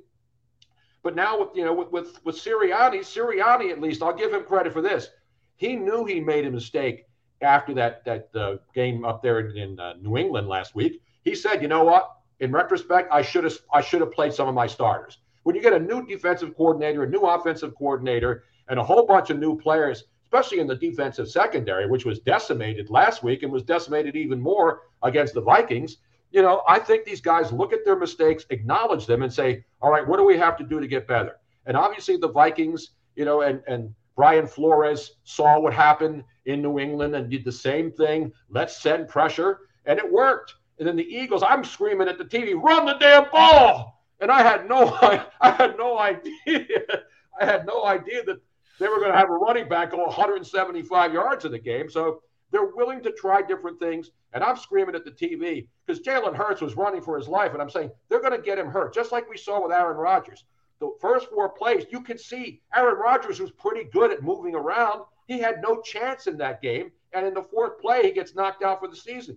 And that's what I was worried about Jalen Hurts, because obviously he was feeling the pressure. But then when they started making adjustments and started running the ball, and both teams were sloppy. I mean, it was a preseason game the way it was played in the first half. But to me, the Eagles running the football helped them. And, they also had help from their defense causing some turnovers. And they also had the biggest help is when Jefferson, put the ball and had to go out of bounds, or else the Eagles could have easily lost that game.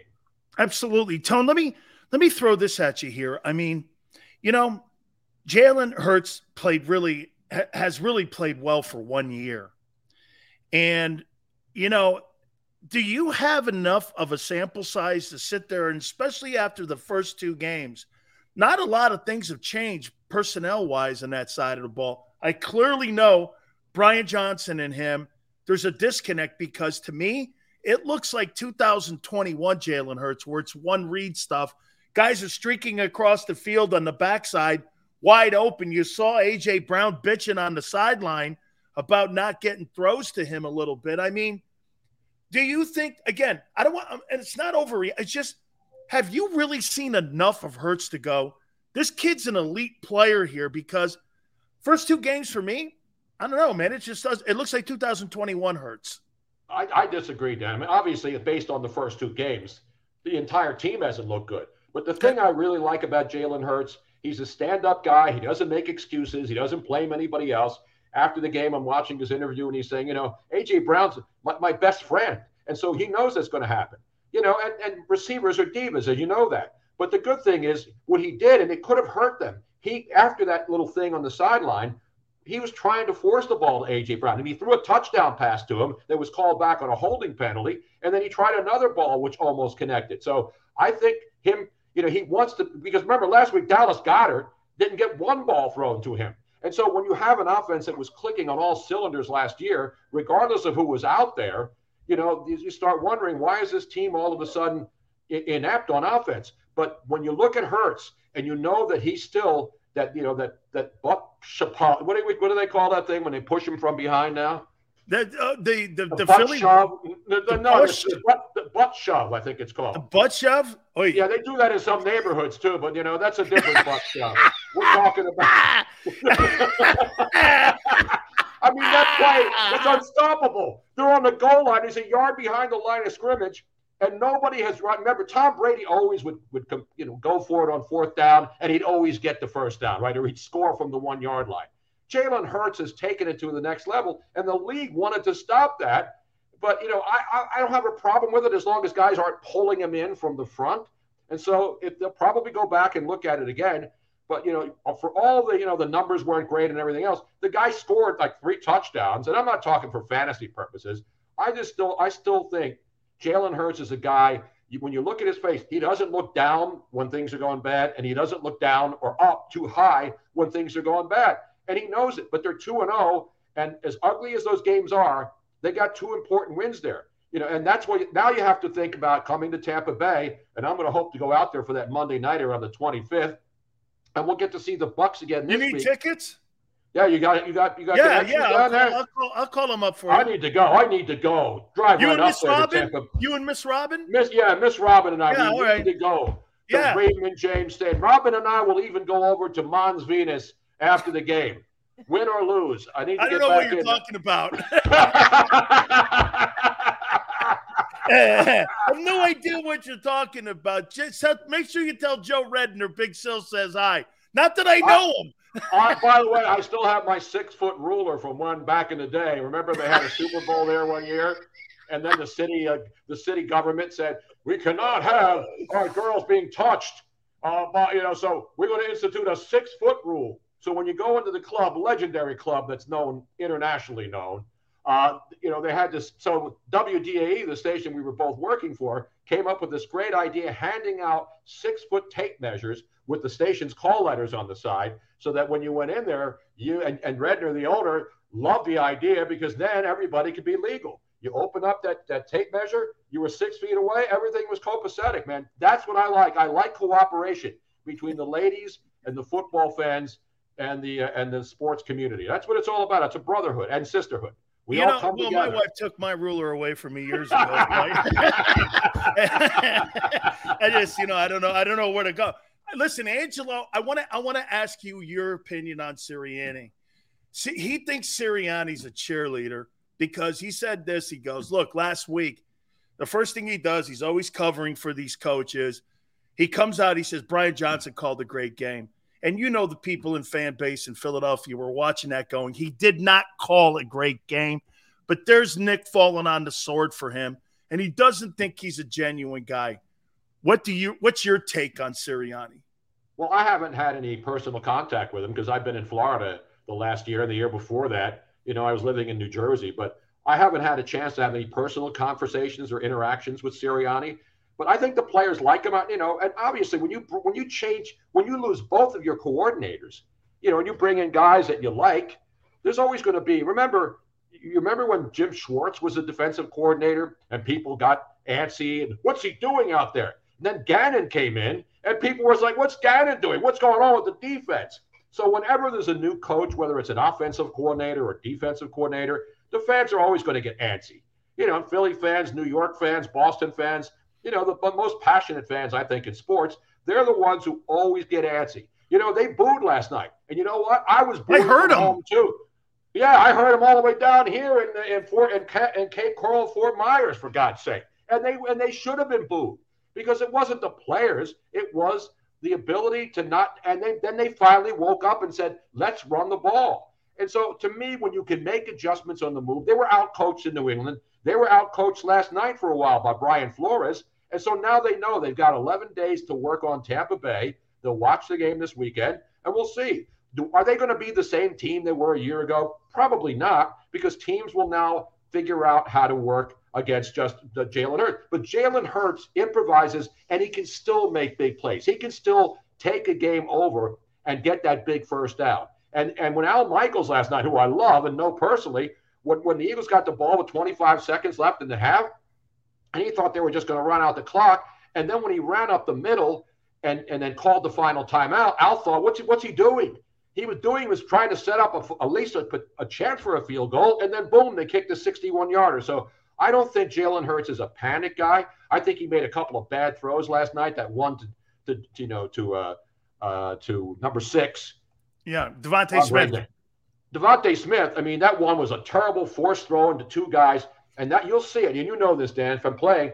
You can see when a quarterback locks in on a guy from the jump, and he doesn't move his head around and look around. And that's why, Kirk Cousins, for all of the criticism he takes, that guy is a baller. That guy can throw lasers, and he's got great weapons. He doesn't have a running game. To me, I think the biggest mistake that the Vikings made was giving up on their running game. I mean, when they let Dalvin Cook, who's a stud, and that's what's happening now. The whole league is like, well, the running back's not an important guy. We can throw anybody in there. But Dalvin Cook was a beast for them. And that's why last year they were able to run the football with Dalvin Cook and keep things mixed up. And now with the bad offensive line guys hurt, and there's no ability to run the ball, they had to throw. And luckily they have great weapons. But isn't that crazy, Tony? Isn't that crazy? Last night, the running back position dictated the entire game for both teams. Them not having Dalvin Cook and the Eagles having DeAndre Swift was complete. It was the position where they're trying to devalue was why the Eagles won that game. Exactly. And they let, Miles Sanders go, who was a great player for them. And they figured, we can bring somebody else in here. And they had Boston Scott. He got hurt, and had the other guy who ran last week. He got hurt. And so what happens? The fact that Swift did not carry once in game one was a big shocker. But the good news is they had, and they have Rashad Penny, who gets hurt all the time. But so they do have guys that they can slip into the spot. And I think we're seeing that in the running back position, Dan, everywhere. You have your one stud guy, but you better have a second guy. You better have a change of pace guy. And that's what we're seeing now. It used to be you have the fullback and then the tailback. Very few teams use a fullback anymore with the flex position stuff. But the bottom line is the Eagles have always seemed to have a couple of guys that they can stick in there at running back. And when they keep the ball moving, and those offensive linemen love run blocking more than they do pass blocking. Everybody knows that.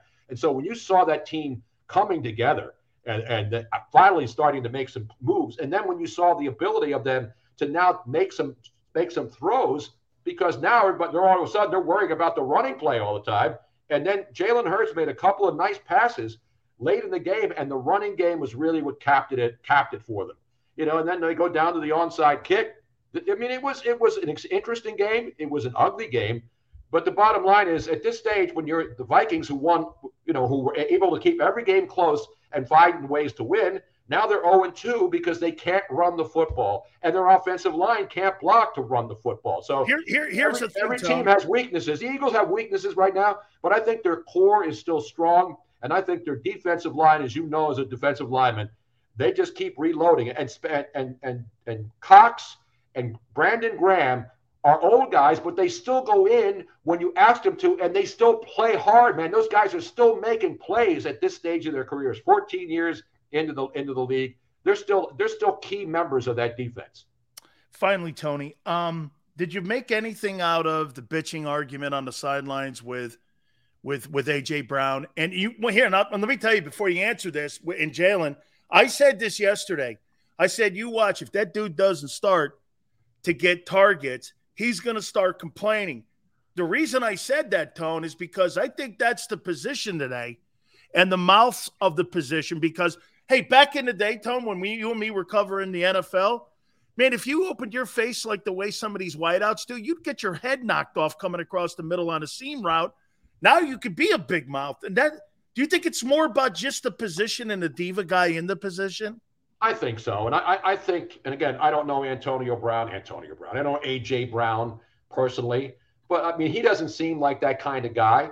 Dallas Goedert, you didn't see him on the sideline complaining. So what, he got a lot of throws last week in New England, even though the Eagles really didn't throw the ball to have a lot of success throwing it. And so that's what receivers who are studs are always going to be that way. But I think deep down inside, I don't think those guys, Jalen Hurts said after the game, he's my best friend. That stuff happens. And you know what? They forget about it. That's not something that's going to linger. That's not now when they go out and start practicing again, the media is going to see that A.J. Brown and Jalen Hurts have to be on the same page. It's not going to help the team. He hasn't really been a guy that's been considered one of those diva receivers. I mean, we can see the diva receivers, but he hasn't been one of those guys. So as much as they showed it last night, and I was like, wow, that's pretty. But then he tried to force the ball to him the next time he got it. So that's my concern, is when guys start chirping and then the quarterback feels an obligation that he's got to go out. And that could have hurt them because they didn't score a touchdown on two potential touchdowns, one that was called back and one, they just overthrew him.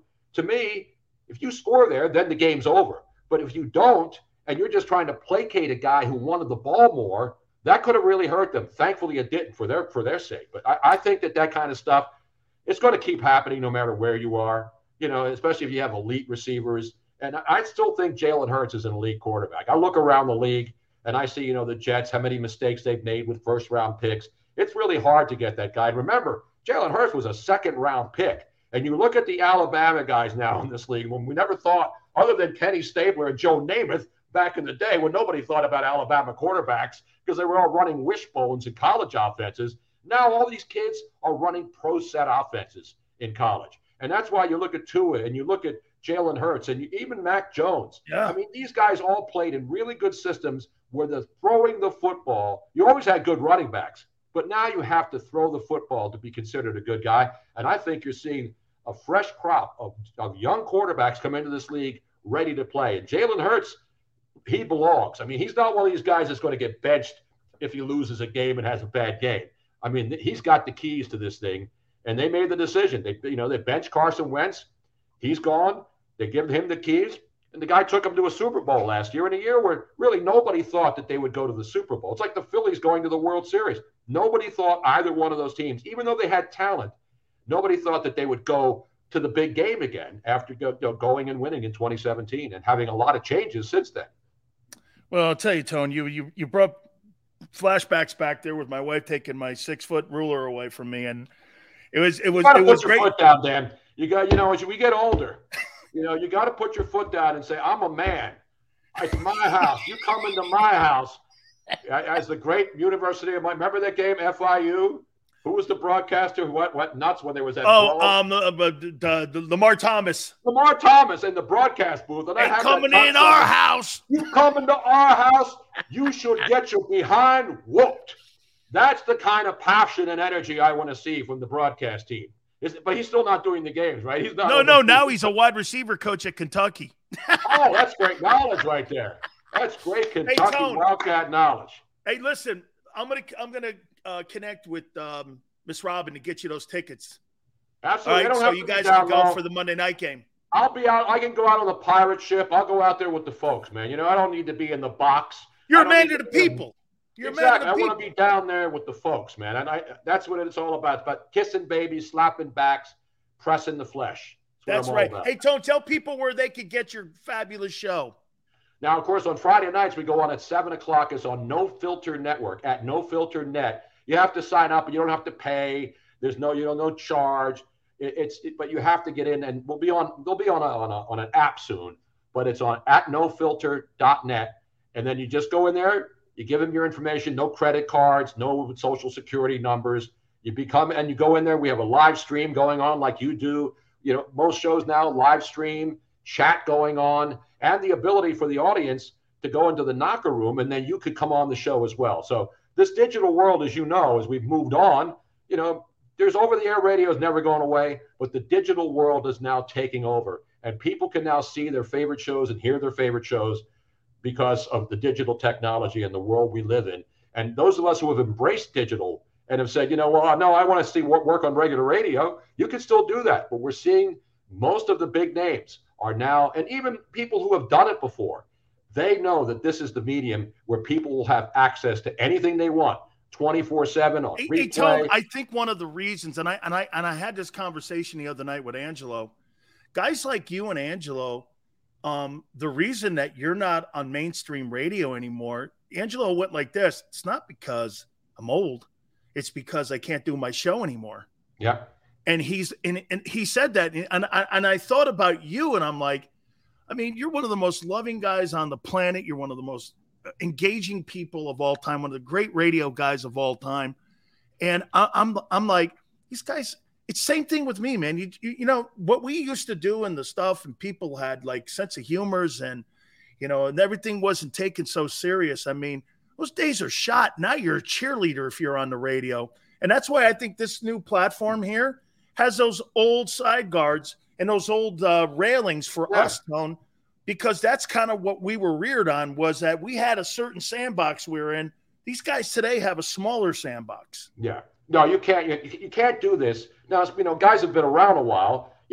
Everybody knows what we do. So I haven't changed my approach in 50 plus years in radio. You haven't changed your approach. Nope. And then people say, what happened to you? I said, nothing happened to me. I'm doing the same thing I've always done. I talk about sports and I have fun. And now, unfortunately, you go to work for a big company and they hire you to talk about sports because they like what you did.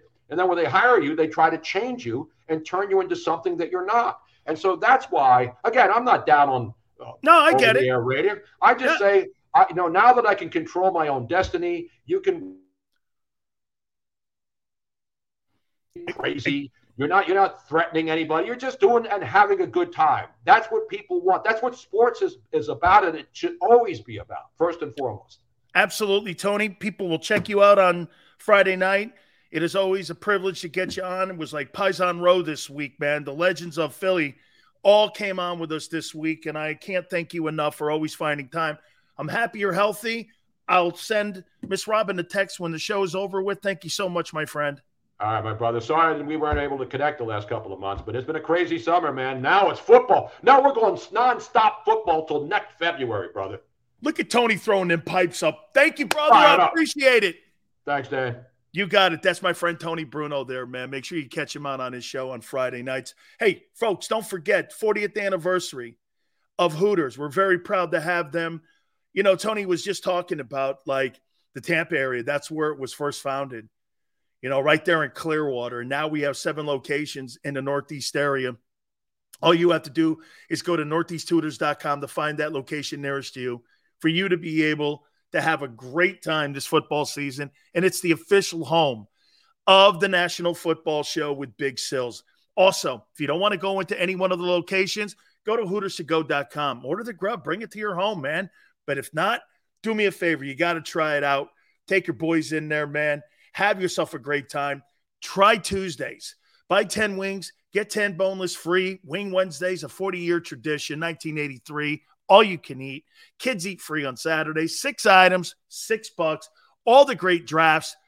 I'm telling you, man, you have to go in and experience it. I've known these folks for over 40 years. Go to northeasthooters.com. That's northeasttutors.com to find one of the 7 locations nearest you. And when you roll in, do me a favor, tell them Big Sil sent you.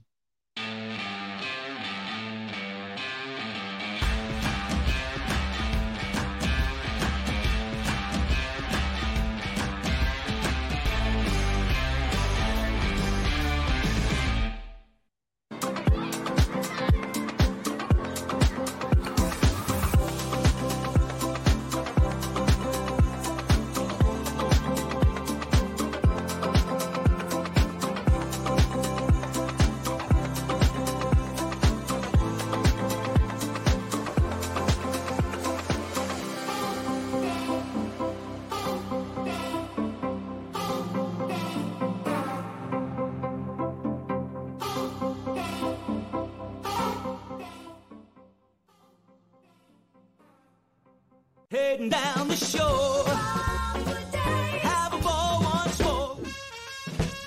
Here, imaginations run wild and time stands still. Because here, you can find the best of the Jersey Shore, all on one 5-mile island. So leave the old you behind and get lost in the woods. Wild, wild, wildwood days. Score and save in southeastern PA and Delaware with Colony Pools this football season, and let the experts close your pool with a custom Merlin safety cover in green for the birds. And if you join our Winter Watch team, we'll give you another 20% off, and Colony Pools will handle it all. Keep your tiles on your pool, not in your pool. Fly with Colony right now, birds fans. Visit flywithcolony.com.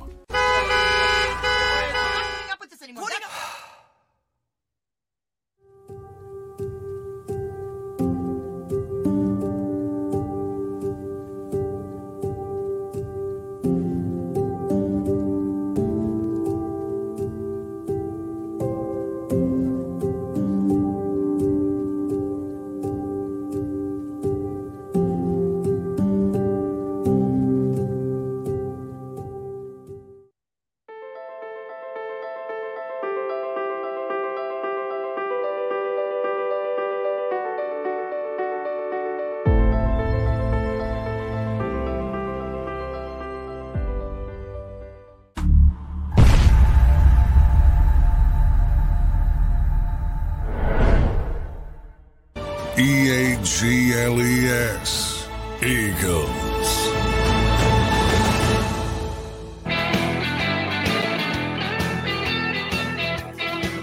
Those are some of my favorite guests. Guys who disagree with me in my take. Unlike 99.9% of the shows, you always get people on that agree with you. I don't really like that. I mean, I get people on all the time that disagree with what I say. I don't have a problem with that. Sports talk. You should have your own opinion. Unlike in the news cycle where people tell you how to think. That's the greatest thing about sports fans. You're more intelligent than the news talk people who watch those shows. You know why?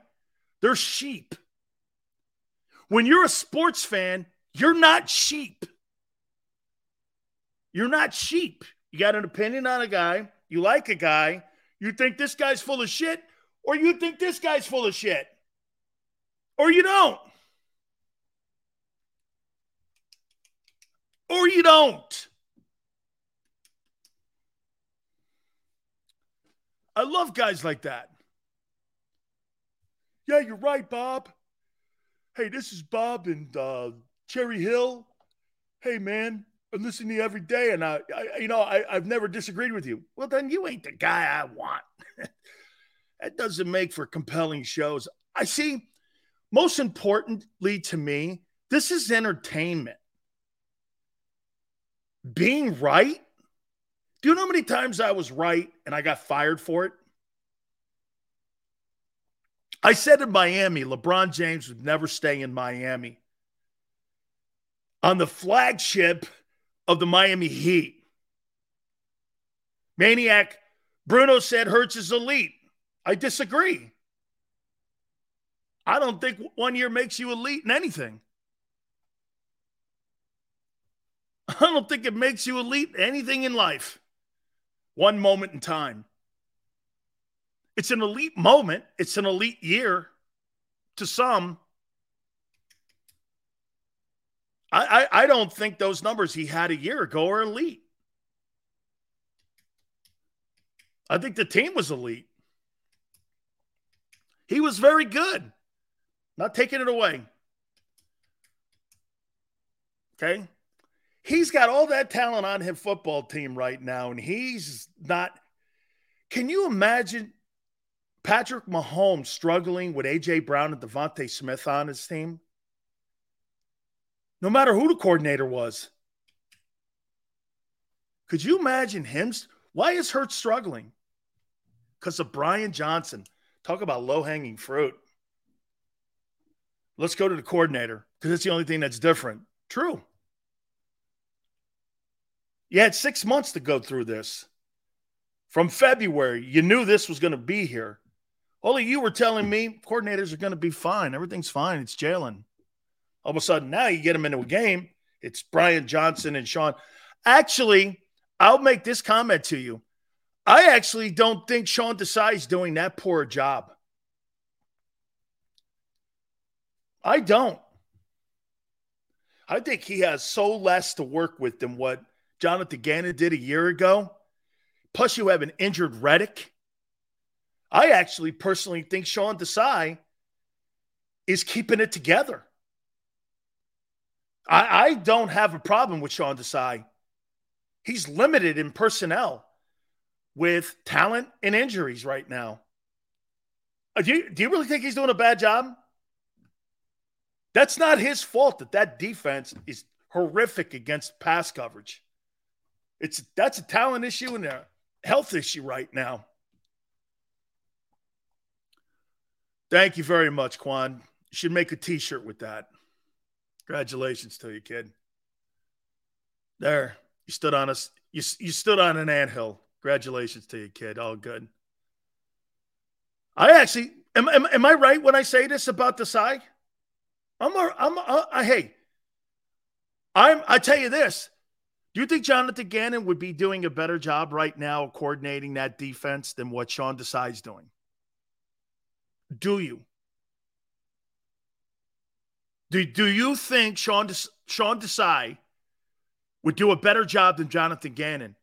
I do.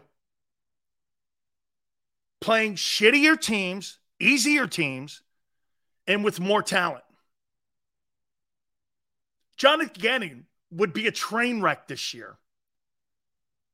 Train wreck. Train wreck. And guess what he would be doing? They'd be blaming the players. I think Jonathan Gannon would have divided the team more if he stayed and coordinated that group that's in there right now. And you would see a complete shit show going on. Hey, when they couldn't stop the run and they were floating around number 22, he didn't come up with any new complex front. He went to Howie, and Howie got him 2 new dudes. Right? Got him Linville Joseph and Adamic and Sue. That's not fixing your problems. When they had problems because of personnel issues in Dallas, Dan Quinn came up with a scheme. Dan Quinn came up with a scheme and helped them. I think Sean Desai, you know what? I know. See, you're looking at it, and you're not looking at this correctly. I actually think Sean Desai, I mean, he's got lesser talent. Playing 10 yards off is still crazy to me. Sway, you think you're going to play man coverage with some dude named Job? I mean, press coverage. You think you're going to press coverage Justin Jefferson? That guy couldn't cover a cold. And you're going to cover him and get up in his face. Man, he'll get a release off him. He'll be down the field, running the sidelines. You'll think he's a 4x100 sprinter. And now that Avonte Maddox is out. So now Reed Blankenship is questionable for the next. Well, you got 10 days. We'll see. You got to be careful there with injuries, and I don't like going and forecasting anything on that because you do have 10 days off here. So let's see how that thing looks probably next Tuesday. But as of right now, Reed Blankenship, Avonte Maddox is out. And now you have to have another level of guys step up. Bradbury will be back. That's a big deal. Okay, Reddick, it's got to be the injury. Okay? It's got to be the injury. But I'll say this to you. I think there's more of a focus on those DTs today than it is on those edge rushers.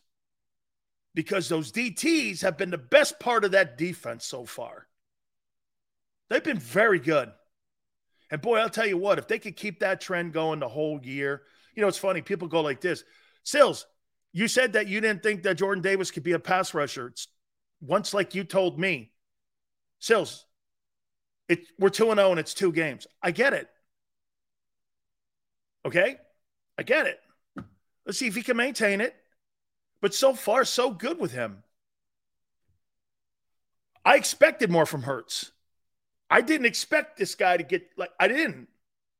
But then again, last year, I didn't think Josh Sweat was a 3-down lineman either. As the year went on, Josh Sweat became a 3-down lineman, and last night he showed you why he's a 3-down lineman. He's a good football player. By the way, again, there's no question that the 2 coordinators that you took on in the first 2 weeks, those 2 teams are not very talented as a collective roster. But those coaches are good. There's a reason Brian Flores was in New England and owns 3 Super Bowls. He may own 4. Brian Flores may have 4 Super Bowl rings. Remember something. Patricia worked for him. Flores was the DC up there. Then the kid got the job. And Patricia was on that staff in there. I think he was DC for 2 Super Bowls when Flores left for Miami. Game manager, $260 million, says Barb. So far, it's what the offense looks like. It's one progression. I disagree with people. I think he's a one-read guy right now. Now, is that him? Is that the offense? I don't know. It just doesn't look the same. And can you say it's because of the coaches? You probably could. JB, that's a good one. Last year, I thought Reddick started slow and then picked it up. Okay? I thought for sure, it was like after week 8, he started taking off. Josh Sweat, Jadeveon Clowney? Absolutely not. Josh Sweat's better. Josh Sweat has already done something in his career that Jadeveon Clowney's never done. Double-digit sacks. And Clowney was a number 1 overall selection in the draft. Talk about underachieving. Jadeveon Clowney is a poster child for that.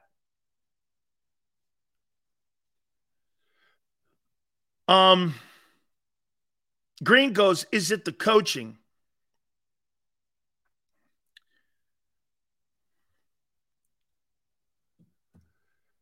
I think it's the philosophy.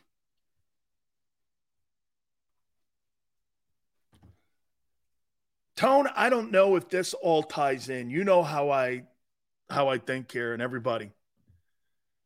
I noticed it in game 1, him getting down and protecting himself. And I noticed he's getting hit more in the pocket, wanting him to throw the ball more instead of allowing Jalen to be Jalen. Like Vermeil said during the summertime.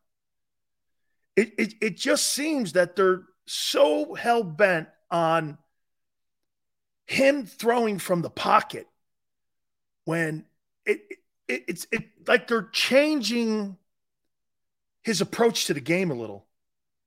And to me, I think that's philosophical. I don't think that's anything to do with play calling, sequencing. I think it's got to do with, hey, listen, if you're out in the open, get down. You see him making those. And again, I think when I was talking to Farcetta, I think I maybe threw the wrong phrase out, business decisions. Technically it is, but I don't like, to me, sometimes when you hear a guy saying, business decisions, it sounds like the guy's a coward. That to me is not anything what I would say or use when it comes to Jalen Hurts. Okay? It just, Tone, I don't think it's play. I think it's philosophical. Okay? I don't really think it's play calling. And also this. So doesn't it accentuate the mistake they made in game 1, having seen what Swift did in game 2? I mean, you got away from Gainwell after the first drive.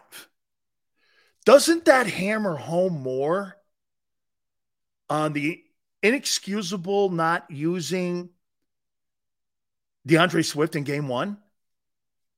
I mean, now, New England did a better job of stopping the run. They're a better defense. But I think it just puts kind of like the stamp. I think it puts a stamp. That's not true. If Hurts is a true leader, he would have won the Super Bowl. Okay? So if Tom Brady was a true leader, he'd have beat Nick Foles. That's not how you tie that in. That is not how you tie leadership in. Leadership is leading sometimes when it's dark too. You get more respect from people when things are going sideways than when things are going well. Ask A.J. Brown that. A.J. Brown's not a leader. He's a follower. Jalen Hurts is the leader. It's his job to calm that down. That's why after those two got into that whatever, and by the way, it's a nothing burger. That thing's a nothing burger. He has no history like Antonio Brown. There's no history to that shit. And so what? He flies off the mouth and he bitches at Tennessee. And you get me 1,500 yards and 100 catches. I don't give a shit what you do as long as you're not a train wreck in my locker room or on the sidelines. I personally don't care. I played with Michael Irvin. Michael Irvin was always chirping. No one cared because Irvin would come down with 11 catches, 150 yards receiving, 2 TDs. And you're like, I don't care. He's a great teammate. You don't care about that shit when you have a guy like that kind of talent. And like Mike said this about A.J. Brown. He said, you better be a baller. If you're going to get in your quarterback's face, you better be a baller. And he's a baller. He's like this. Even Keyshawn Johnson said, it's nothing, man. I mean, that's just what you do sometimes. You start chirping at people. And he's probably like this. I'm wide open. And so to me, that's more of a coaching issue. No, Nick goes over there and diffuses the whole thing. I mean, and he should have diffused it. He should have diffused it, and he did. It was a good move to go over there. All right, enough. All right, enough. I'm with you. I don't really think it's I mean, when I saw it, it's all over the internet right now. And when I saw it on the internet, I was like, oh, people are going to make that. I probably think you probably thought I was going, I don't give a shit about stuff like that. Man, you know how many times people bark at each other on the sidelines? Nobody gives a shit about that. All right, let me take a time out here. Oh, by the way, I'm going to say it to you. Tone, everyone, I think you're going to like this. We're 95% sure that we're going to have The Rock on next week.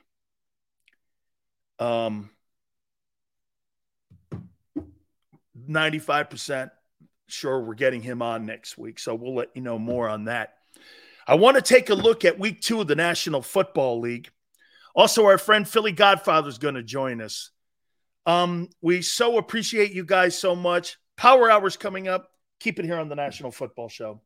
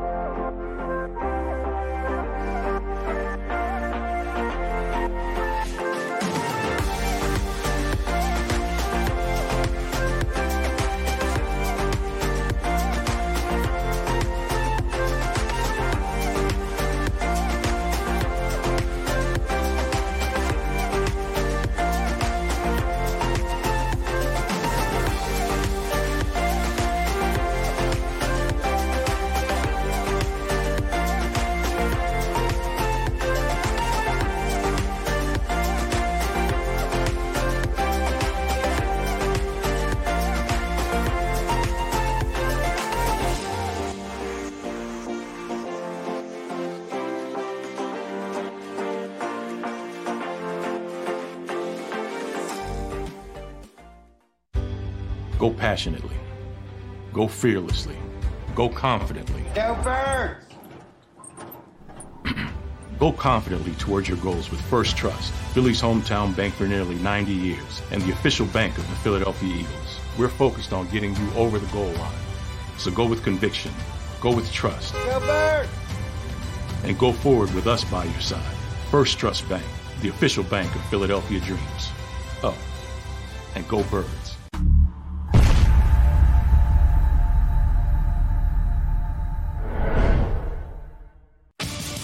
The greatest fans on earth. It's a bold statement, but would you expect anything less from Philadelphia? 58 years of heartache creates a toughness, a grit, a resolve not found in most. Sure, our prayers were answered, but now that we've had a taste, we're looking for more. Pondley Hockey, official partner of the Philadelphia Eagles. All right, did you know I was the mommy slam dunk champion? Really? Yes, really don't sound so surprised. Let's see it. Oh, you're ready. All right, here we go. Let's hear the crowd. So go to right, go to left, fake a mom. Mama go up, mama! She did it.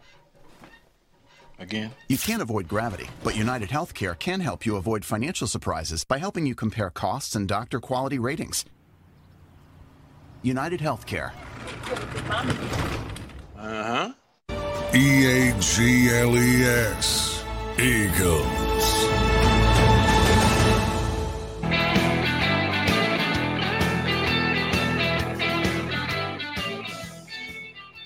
So you had a coach from Colorado State go after Connie Knight in a way?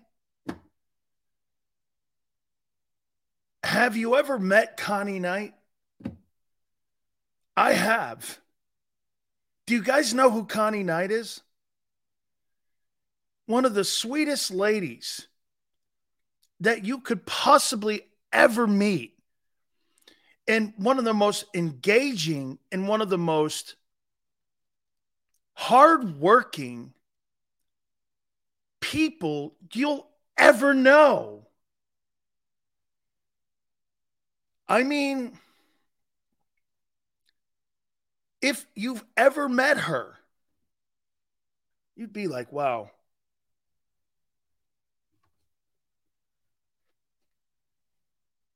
I mean, just tremendous. I mean, she raised a superstar kid in Deion Sanders.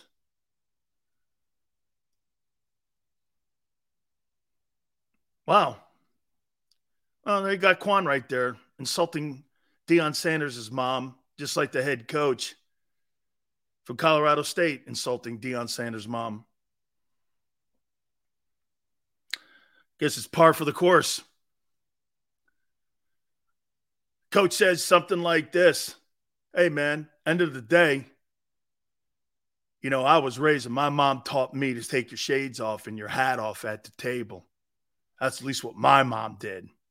And I'm like, man, bringing people's moms into the conversation now? Dog, you guys should be rooting each other on.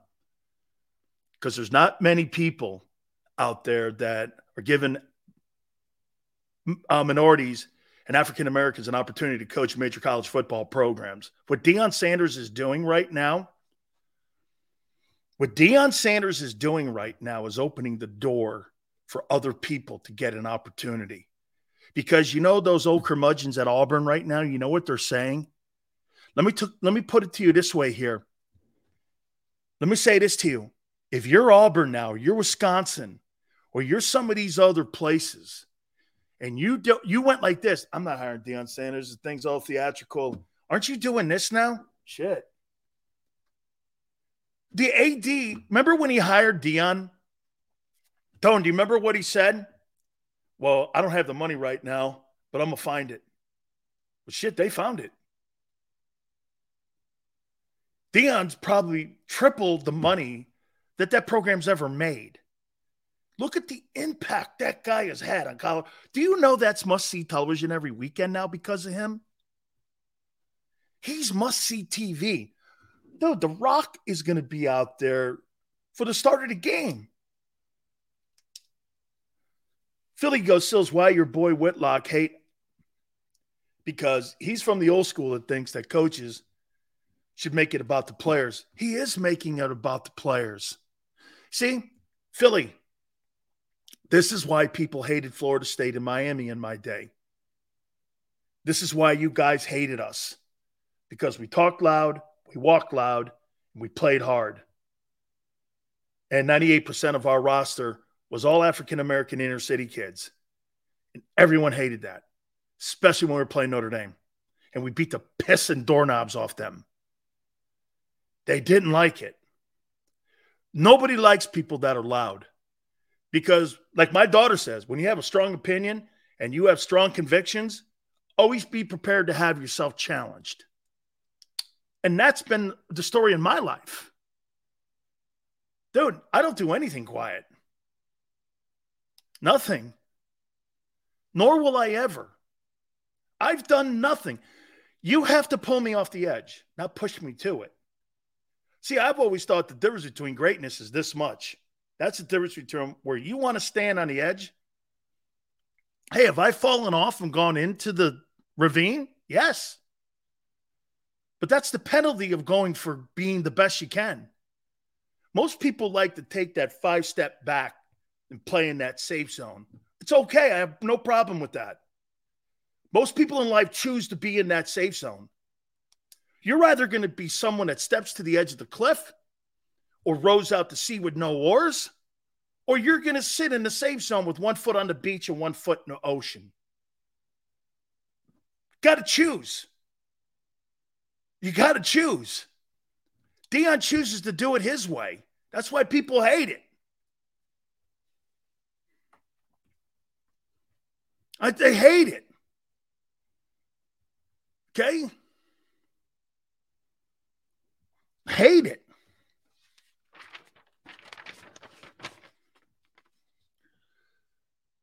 Yet you shit on Hurts for being 19-1. Shit on Hurts for looking horrible in the first 2 games. And telling you that's not my style of quarterback. You think that's shitting on it because I don't want to build my team around that stuff. It's a dude. You like cherry pie? I like coconut cream pie. You can have him. We talk about him because that's your quarterback. That's not the style of QB I would ever build my football team around. Ever. I'd build my team around a style more of Purdy than I would him. I would.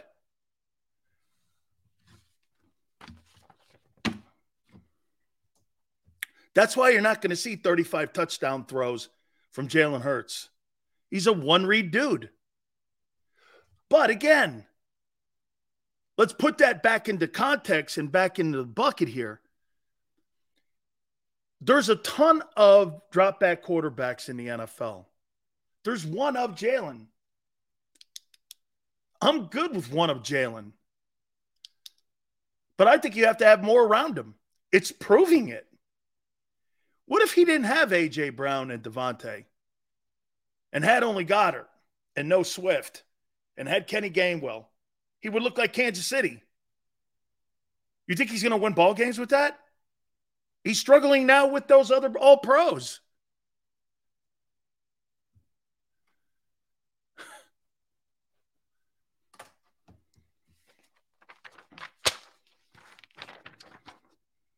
Two straight games, 2 turnovers, too.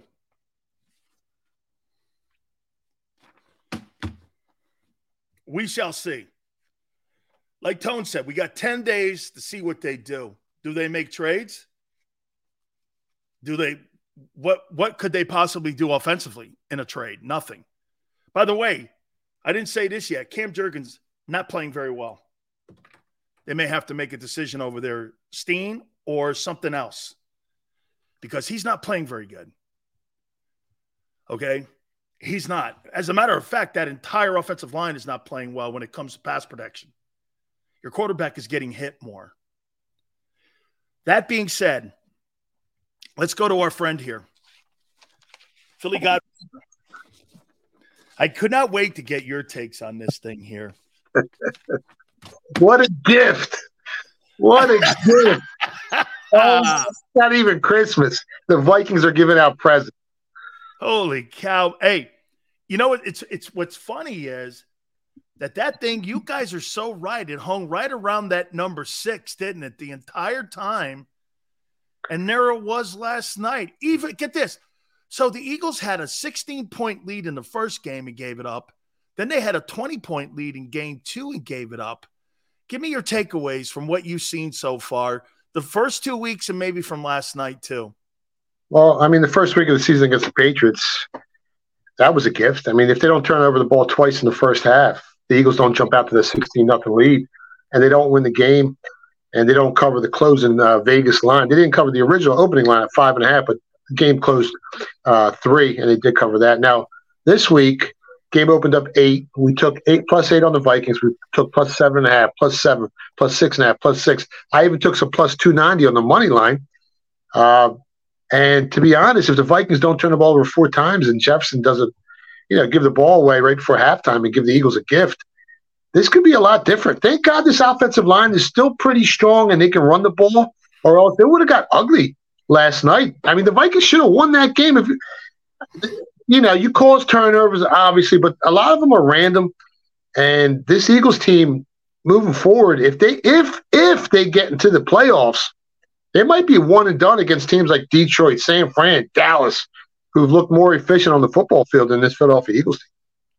Do you think they took the ball out of Jalen's hands in the last quarter of that game? 48 rushing attempts. It's like they stopped throwing the ball look, the Vikings have no defensive personnel on that side. They're terrible. They got a coach. The coach was better than what was over there on that other side. But do you feel they just said, hey, forget it. We're not throwing the ball. We're not going high turnover. We know we can run the ball. And they just went, this is who our identity. It just seems they're fighting their true identity of being a run team. And they want to pass early. They get themselves in trouble. Then they have to go back to who they are. Yeah, I mean, he's having a hard time passing the ball. He's having a hard time processing his reads, pre-snap. He's just not the same Jalen Hurts he was last season. He has the same weapons, and maybe all that money made him a little fat. I don't know what it is, but he's not the same player. Thank God, like I said, they can run the ball, or else that Vikings team would have came in here as 7.8, 8.6, and whatever the line closed at 6 point underdogs, and they would have won the game outright. You think this thing gets turned around in 10 days? I mean, they're 7-point favorites Monday night against Tampa Bay, and I just bet Tampa Bay plus 7. I think so. I'm not investing in this team. There's nothing this team has done on the football field that tells me as a sports bettor, as a sports investor, that I want to invest in this team moving forward. You look at the regular season win totals, it was set by Vegas before the season started. It was 11.5, and they started off the season 2-0, and it's still 11.5. Then you look at the Cowboys, whose regular season win totals opened up at 9.5, and now they're closing in at 11. So you see the upgrade in the Cowboys. You see the upgrade in a couple other teams. But this Eagles team, I'm not investing in. No. So the line changes on win totals as the year goes on. So these are prop bets that move around, kind of like the stock that goes up and down a little bit here. So you think the Cowboys are trending in a better direction, and San Francisco's trending in a better direction than Philly is right now, even though – so in your opinion, them being 2-0, that thing should have went up potentially to 12. Well, yeah, it should have went to 12. Now, they were expected to win those 2 games, right, before the season started. But it's the way they've won those 2 games that hasn't moved the needle in the sports betting market, while the other teams, the way they've won, have moved the needle and has moved the market. Interesting. All right. So the coaching, I mean, are you blaming Hurts for how he's looked, or are you blaming the coach, or both? I think everyone's got to take responsibility of what's going on. Now, I think the Eagles organization, they know that these 2 victories have been gifts, and they're going to do everything they can to try and, make this a more cohesive team, maybe go try to grab a couple guys wherever they can find. But moving forward, they're in serious trouble. I mean, I don't know what's going on with Hurts. I mean, he doesn't look the same. He's having issues finding open receivers, tight ends, everything on the football field. If they're not running the ball, they're not winning these games. What did you make of A.J. Brown and Jalen bitching at one another on the sidelines? It's not good. That's not good. You know that. That's not good. There's something going on in that locker room. There's something seriously going on. And I think the players know it.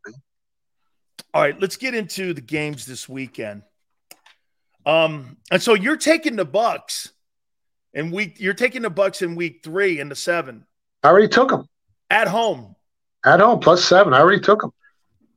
Okay. Let's go this weekend. Green Bay at Atlanta. What do you like? Who do you like in this one? Tough game, man. Both teams looked pretty good last week, but I'm going to have to go with the home favorite here. They just got to, win the game basically to cover the spread.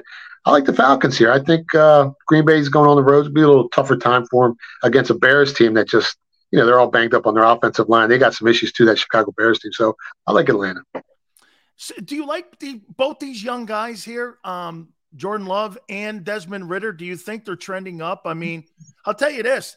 If I'm Atlanta, I'm feeling pretty good about Desmond Ridder right now and who he is compared to what's going on in Chicago with Justin Fields. Yeah, both guys are starting to grow on me. I mean, we talked about it in preseason. Love looked good. Ridder's looking good during the regular season. And they've both won their first games of the year. So that's big for a young team to get them going and get that momentum started. How about the Raiders going into Broncoville last week with Garoppolo? I don't know what it is about that kid, man. He just wins every single place that he goes. And if you're Sean Payton and you're Russell Wilson, so you spent $20 million on a coach a year, you gave up first-round draft choices to New Orleans, and you're paying Wilson a ton of money. Boy, I mean, actually it's Buffalo. It's Raiders and Buffalo. Let's go there first. Las Vegas Raiders and Buffalo. Who do you like in that one? It's a big number. I think it opened up 9-10. I think it's down to 8.5. 8. It's actually 8 in a couple markets. The betting public's going to be all over Buffalo here. No one's expecting this team to go 0-2 and not cover the spread 2 weeks in a row. And to be honest, I like Garoppolo. I haven't bet it yet, but I'm leaning towards the Raiders plus the 8.5. I'm hoping it goes to 10. If it goes to 10, I'll be all over the Raiders. Okay, let's go to Denver then. Washington at Denver. I just said this about the Broncos and the head coach and the quarterback. But Washington, also Chase Young is going to be activated for him to play this week. And it'll be the first time this year he gets an opportunity to play. Washington, if they win this game here in Denver, right, they're 2-0.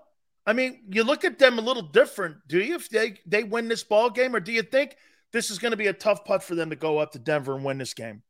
It's going to be tough for them to win this game. I know Denver's getting some guys back on the offensive side of the ball.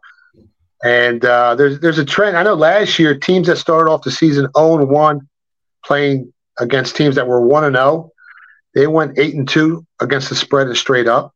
So, if you go 0-2 in this league, you're in trouble. So these guys are going to give it everything they have. I think Denver wins the game, but to cover that 3.5-point spread, I don't think it's going to be that easy. I kind of like Washington plus 3.5 here.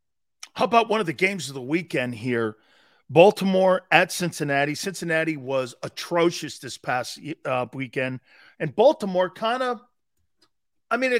kind of stumbled around a little bit in that ball game with the new offense here. It's at Cincinnati. Pretty big game in the AFC here this weekend. Yeah, I was expecting big things from Baltimore, but at halftime, the game was basically tied. What was it, 7-6? I forget this. They pulled away in the second half. But that Texans team is all banged up on their offensive line. They're missing a bunch of guys on defense. Baltimore should have really beat them down. And to me, since they had some issues beating them down, I'm not really sold on Baltimore this year now moving forward. And they got a couple guys hurt going into this game. I took Cincinnati on the money line. I laid minus 160. It went from 3 to 3.5. I think the Bengals bounced back this week, and they beat the Ravens and probably cover the spread. Are you buying Detroit? Seattle at Detroit. Seattle really had some issues against the Rams in week 1. Are you buying them? I mean, Detroit goes into Kansas City, and I know that they were missing Jones and Kelsey, so I get it there. But still, Goff once again, man, he goes in the lights, outplays Mahomes. I mean, are you buying them? I'm starting to. I mean, I like them to win their division. I gave it out on Twitter before the season started. And it's never easy beating Kansas City. I mean, let's be honest, man. Mahomes is so good. Andy Reid's so good. And for them to do that, that's a predictive indicator to me that this team's for real this year. I don't like the 4.5-point spread, but if gun to my head, if I had to pick a side, I'd go with Detroit. You know, we talk about Jalen struggling getting out of the gate here. He's 2-0. Then I look at the Chargers and go, boy, I'll tell you what. I mean, doesn't it have to get to a point where you say this about Herbert? I mean, we're hard on Jalen, but now I think you also have to bring a heavier hammer here because this guy's got to win games, man. I mean, he's getting paid now. I hate Brandon Staley, their coach. I don't think he's the right fit there. I mean, the Spanos family's not the greatest family on the planet running that organization. Hey, how do you have Dan Fouts and Phillip Rivers and go nowhere with them? And you go to the Super Bowl with Stan Humphries. You know what I'm saying? I mean, it's like, where are you going here with this? And there's Tennessee. You know, Tannehill struggled last week, I thought. Who do you like in this one? I mean, the game was 3.5. It's down to 2.5. So there's some sharp money. Yeah, there's some sharp money on Tennessee. Anytime you see a move off that key number of 3, it takes a lot of money to move the market, even early in the week when you got softer betting limits. Blaming Justin Herbert, I think you need a sledgehammer for the coach. I mean, the kid's putting up yards. They put up the most amount of points in NFL history over the last 3 seasons. And like we said last week, if you guys remember, I said whoever has the ball last is probably going to win that Dolphins-Chargers game. And I said bet the over. I knew it was going to be a shootout, but I can't blame Justin Herbert. I'm blaming the coach every day of the week and twice on Sunday here. Man, that kid can play. He puts up points. He puts up a ton of yards. And the coach has to fix the problem. Now, in this game, I like the Chargers. I like them on the money line. I don't see them losing 2 games in a row. I think they're going to Tennessee to get the job done. Tennessee's going to try to slow the game down, limit the possessions, run the ball, keep that offense off the field. But I don't think they got enough horses on that team to beat Justin Herbert and the Chargers this week. Okay. Is it possible the Buccaneers are 2-0 rolling into that Monday night game down in Tampa versus another 2-0 team? So the Monday night game is going to have 2 teams that are undefeated playing against one another in the Buccaneers. With a Buck defense is better than anything that's in Philadelphia. Okay. They got Mike Evans and Godwin too. And those to me, first give me your thoughts here on Chicago, Tampa. And I'll tell you again, I think Tampa's got some kryptonite that could hurt Philly. Yeah. Yeah. Well, I mean, the Bears opened up 1.5. Now it's flip-flop. Tampa Bay's minus 2.5 at home. So there's been some early money on Tampa Bay. As soon as the 3, there were a couple of 3s that popped up. Tampa Bay went to minus 3, and I took some 3. I think Tampa Bay regresses a little this week. They got a great defense like we talked about before the season started. That's going to keep it in a bunch of games. As long as the Bears don't lose the turnover battle here, I think they can stay within the Vegas number of plus 3. We saw what happened in the first week of the season with the Vikings turning the ball over 3 times. And, Tampa Bay's defense is solid, but I don't think that happens this week. I like the Bears plus 3. Let me tell you why I like the Bucs. I hate Baker Mayfield.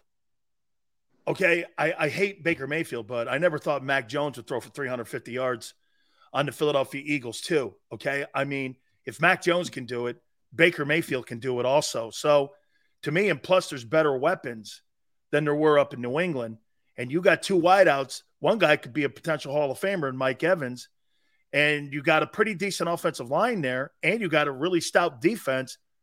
It's at home too, boy. I'll tell you what, man.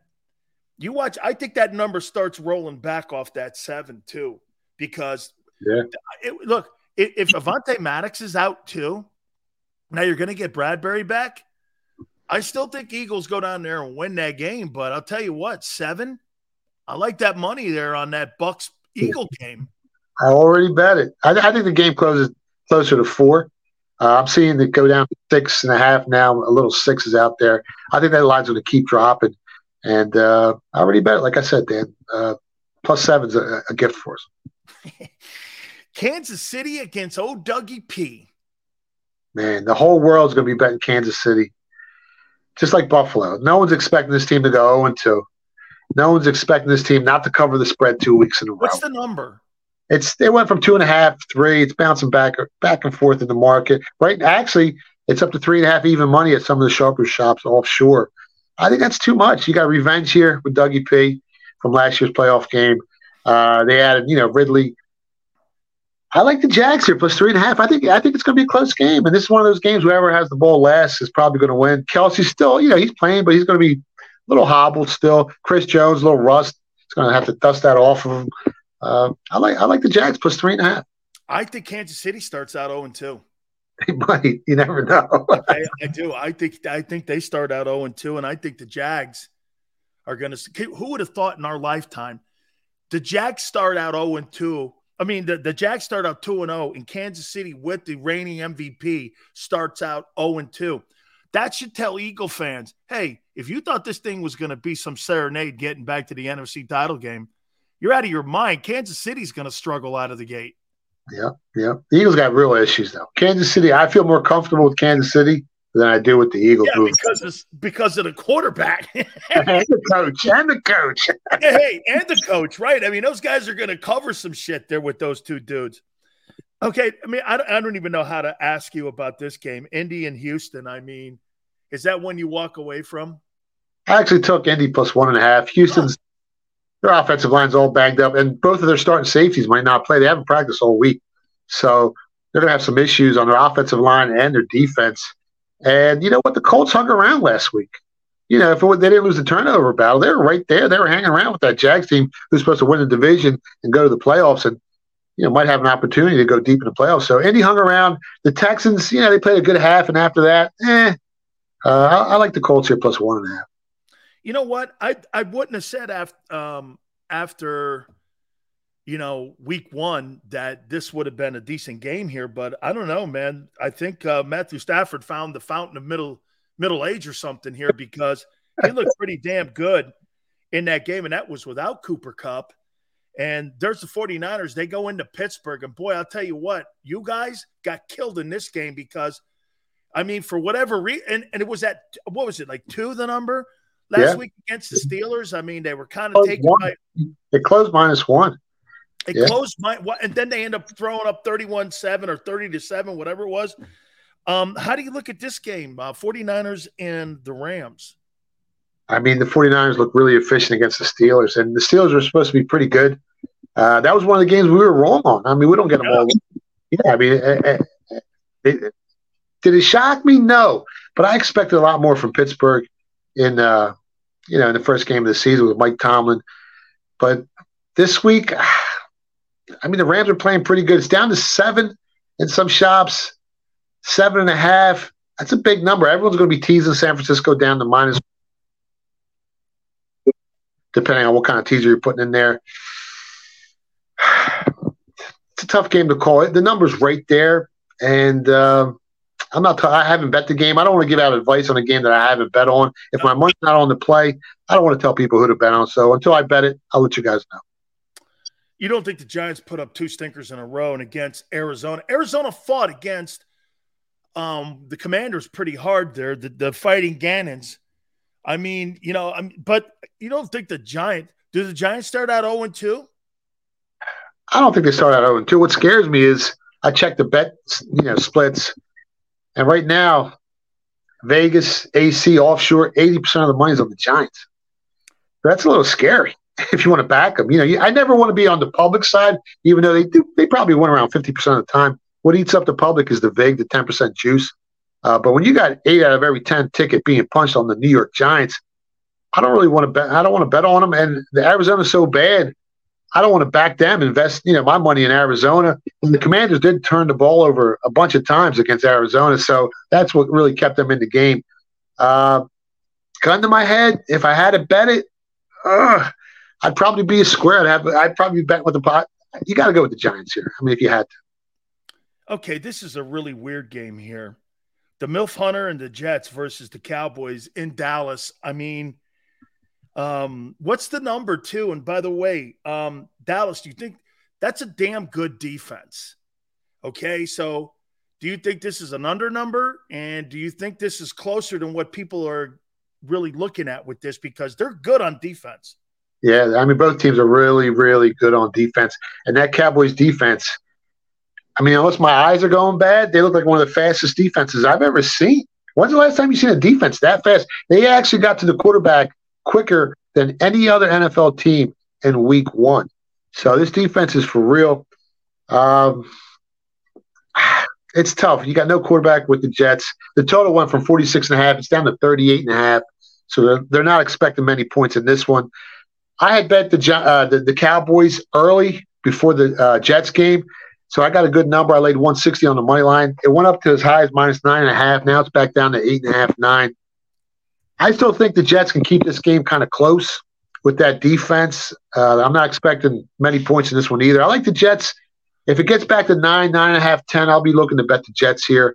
At the current number, 9, yeah, I could see the Jets covering the spread. Hey, are you buying the Miami Dolphins? And it's New England, too. In New England at Gillette. I mean, boy, I'll tell you, if Tua that might be the most frightening duo between Tyreek Hill and Tagovailoa. I mean, 466, his completion percentage was off the charts, too. I mean, boy, he looked awful good in that game. And you know what I loved about Tua? Stepped up in the pocket for a kid who you would think may be a little apprehensive on doing that. He got popped in the face a couple times. I'll tell you what, man, I was impressed. This kid has a lot of courage in that pocket. Yeah, he's got a lot of heart. And this is one of the teams, like we took the Cowboys at 16-1.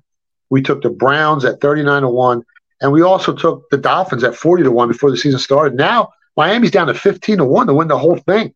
Yeah. So the market's moving in the right direction. The sharpest guys in the world are really liking this Dolphins team. But this week, I mean, it's up to 3. I can't take the Patriots anything under 3. If it gets to 3.5, I might be looking to take the Patriots here plus 3.5. I think whoever wins this game is going to be by a field goal. Doubleheader on Monday night. New Orleans and Carolina. Think New Orleans goes to 2-0? Yeah, I think so. I mean, Carolina, rookie quarterback. That defense on the Saints is really good. They escaped last week. They got lucky. I had them on the money line last week. I already took them on the money line, and I laid 2.5 on this team. Lines up to 3. It's a key number.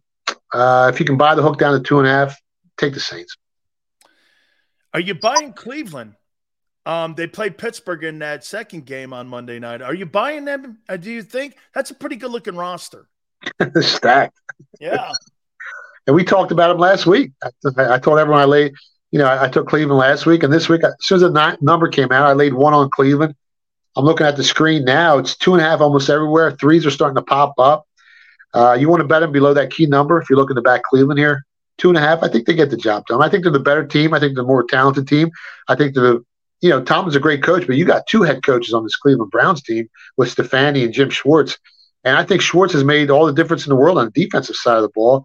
And people are talking a lot of smack about Deshaun Watson, but he played better than 75% of the quarterbacks in week 1.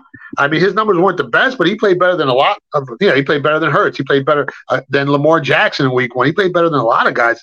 So this Cleveland Browns team is for real. And we're not going to invest in the team before the season started unless we did our research. And that's why we took 39-1 on the Browns to win the whole thing. He said that he played better than Hurts, not me here. He did. Look at his numbers, his QBR. I mean, the numbers are the numbers. That's what I try to tell folks. Couple college games. Just get your thoughts. What's the money doing with Deion in Colorado? It's must-see television. It's great. I just don't know how good the team is yet. You know what I mean? Look, they got Colorado State this weekend. Then they got Oregon and SC on the back end of this. But how are you looking as a professional sports bettor here, looking at Colorado when you're putting money away with them, knowing full well that, it's kind of built on quicksand a little bit with all those transfers and the guys that were in the portal. Yeah, and he turned over the whole roster in 1 year. Yep. I mean, what he's done so far has been an amazing job. And their season win total before the season started was 3.5. Now it's up to 6.5. And I still think they can win 7 games on the season. But coming into this game, the whole world's betting them. Right now, it's like 95% of the tickets are on Colorado. You're laying a big number. We took Colorado State plus 24. Before the season started, Colorado State's win totals were at 6.5. Colorado's was at 3.5. So this team can rumble a little bit. 24 points is a ton of points in college football, especially after two big wins. This is kind of a letdown spot for Colorado, and you're getting 24 points with Colorado State. I'll bet that every day of the week and twice on Sunday. Penn State at Illinois. I don't know what the number is on that one there, but are you buying Penn State on being a 10-plus win team this year? Yeah, we went over 9.5 wins before the season started. I think they get to 10. Two biggest tests are going to be Michigan and Ohio State, but Ohio State hasn't looked that great. Their quarterback hasn't impressed anybody. Michigan looks strong.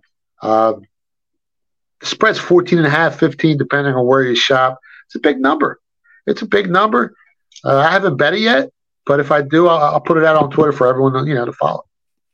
Well, I know next week's going to be a rough week for me here because I got Temple with my Canes next week, and the Buccaneers play the Eagles on Monday night. So, I mean, we're going to be pushing it to the hilt here. Hey, how can folks find you and your show and all the stuff that you do, my friend? Yeah, check me out on Twitter at Philly Godfather. You can stop by my website, thephillygodfather.com. And we got the sports betting show on Sirius XM, channel 159, Sports Grid, Jacob Sports, and we live stream it on Twitter as well. So make sure you guys check it out. You were on last week's episode. Thanks for coming on, Dan. And we're going to have you on a bunch of times this season. Thank you so much, my brother. Thank you again. I appreciate you doing it, man. Good luck, guys. You got it. That is our friend Philly Godfather. Please hit the like button. Keep it here on the National Football Show.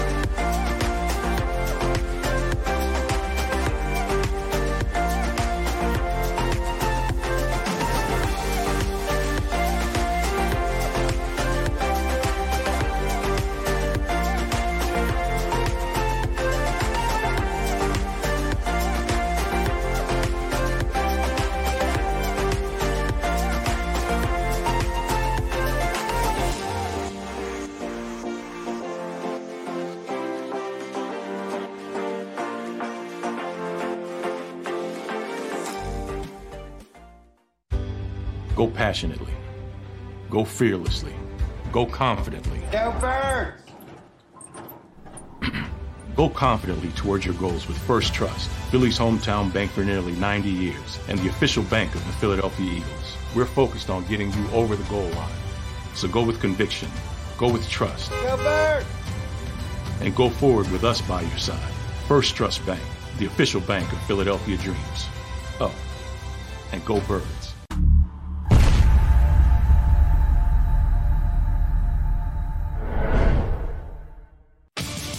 The greatest fans on earth. It's a bold statement, but would you expect anything less from Philadelphia?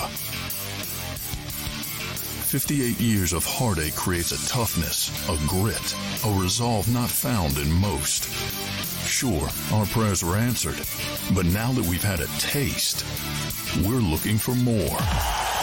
Pondley Hockey, official partner of the Philadelphia Eagles. All right, did you know I was the mommy slam dunk champion? Really? Yes, really don't sound so surprised. Let's see it. Oh, you're ready. All right, here we go. Let's hear the crowd. So go to right, I go to left, fake a mom. Mama go up, mama! She did it. Again? You can't avoid gravity, but United Healthcare can help you avoid financial surprises by helping you compare costs and doctor quality ratings. United Healthcare. Uh-huh. EAGLES. Eagles.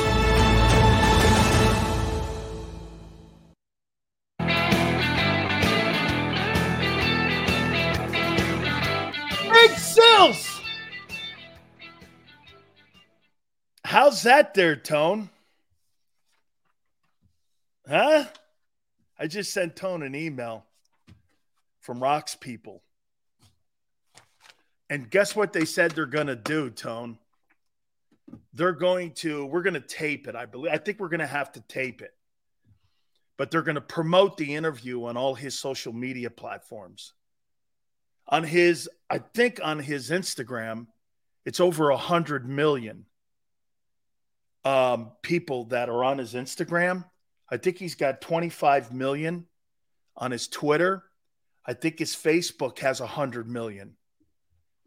So over 100 million. Let me see what he has on his Instagram. Tone, is that not crazy?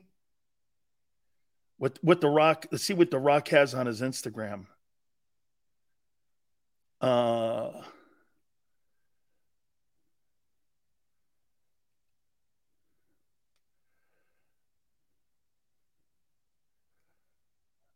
many people does he have?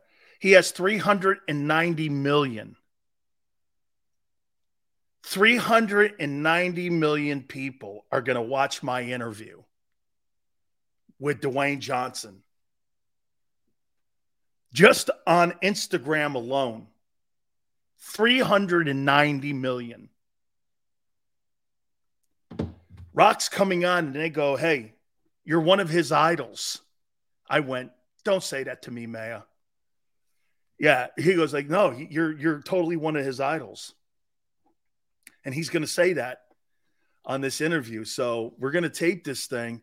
And just on his Instagram alone is 390 million people are on Instagram.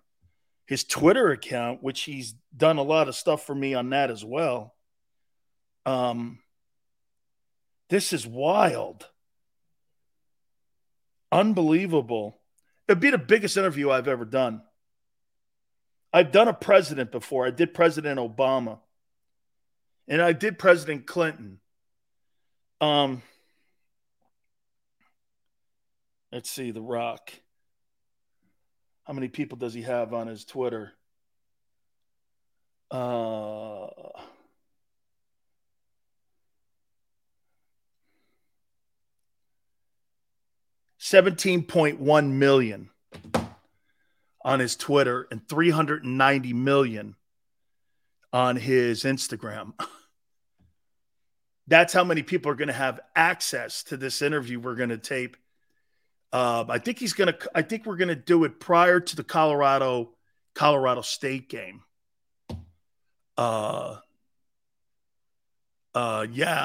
You'll have to call WDAE, iHeartMedia.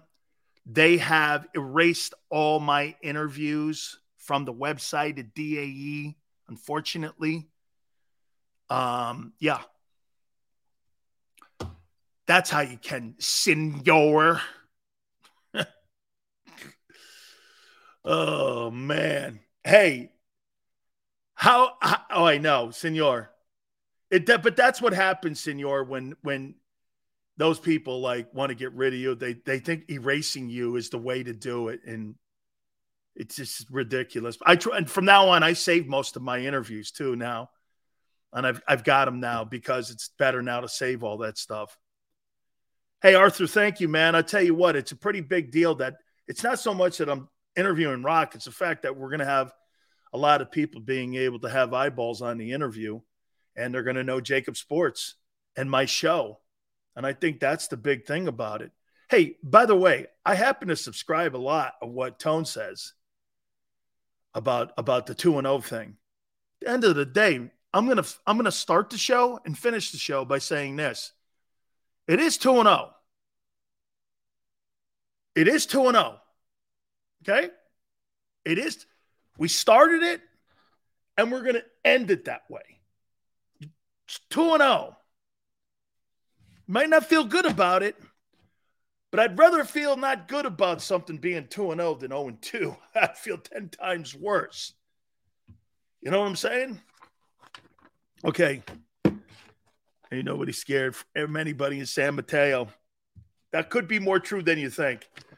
Hey, thank you guys so much, man. I appreciate you guys coming aboard with us, man. Thank you guys. We had such a great week this week. It was like Paisan Alley this week, wasn't it? I mean, Tone, right? It was like Paisan week the entire week. Farzetta today, Bruno, Missinelli, Cadaldi, Tone Shields. Oh, we're all kind of paisans here anyway. At the end of the day, hey, listen, great football weekend. I'm watching that Dion thing on Saturday too, by the way. Also, Sunday football. Monday, we'll announce our winners for you to be able to get a chance to go to Hooters and get your gift certificates. So we'll announce those winners on Monday. God bless every one of you, man. Thank you so much for having some fun with us here. Remember, don't get your panties in a bind. It's all good. Xander, Big Joe, we thank you very much. Tone, you're killing it. Absolutely one of the best. I thank you so much. God bless you. Everyone, we'll see you Monday, 3 to 6, and we'll see you on the flip side.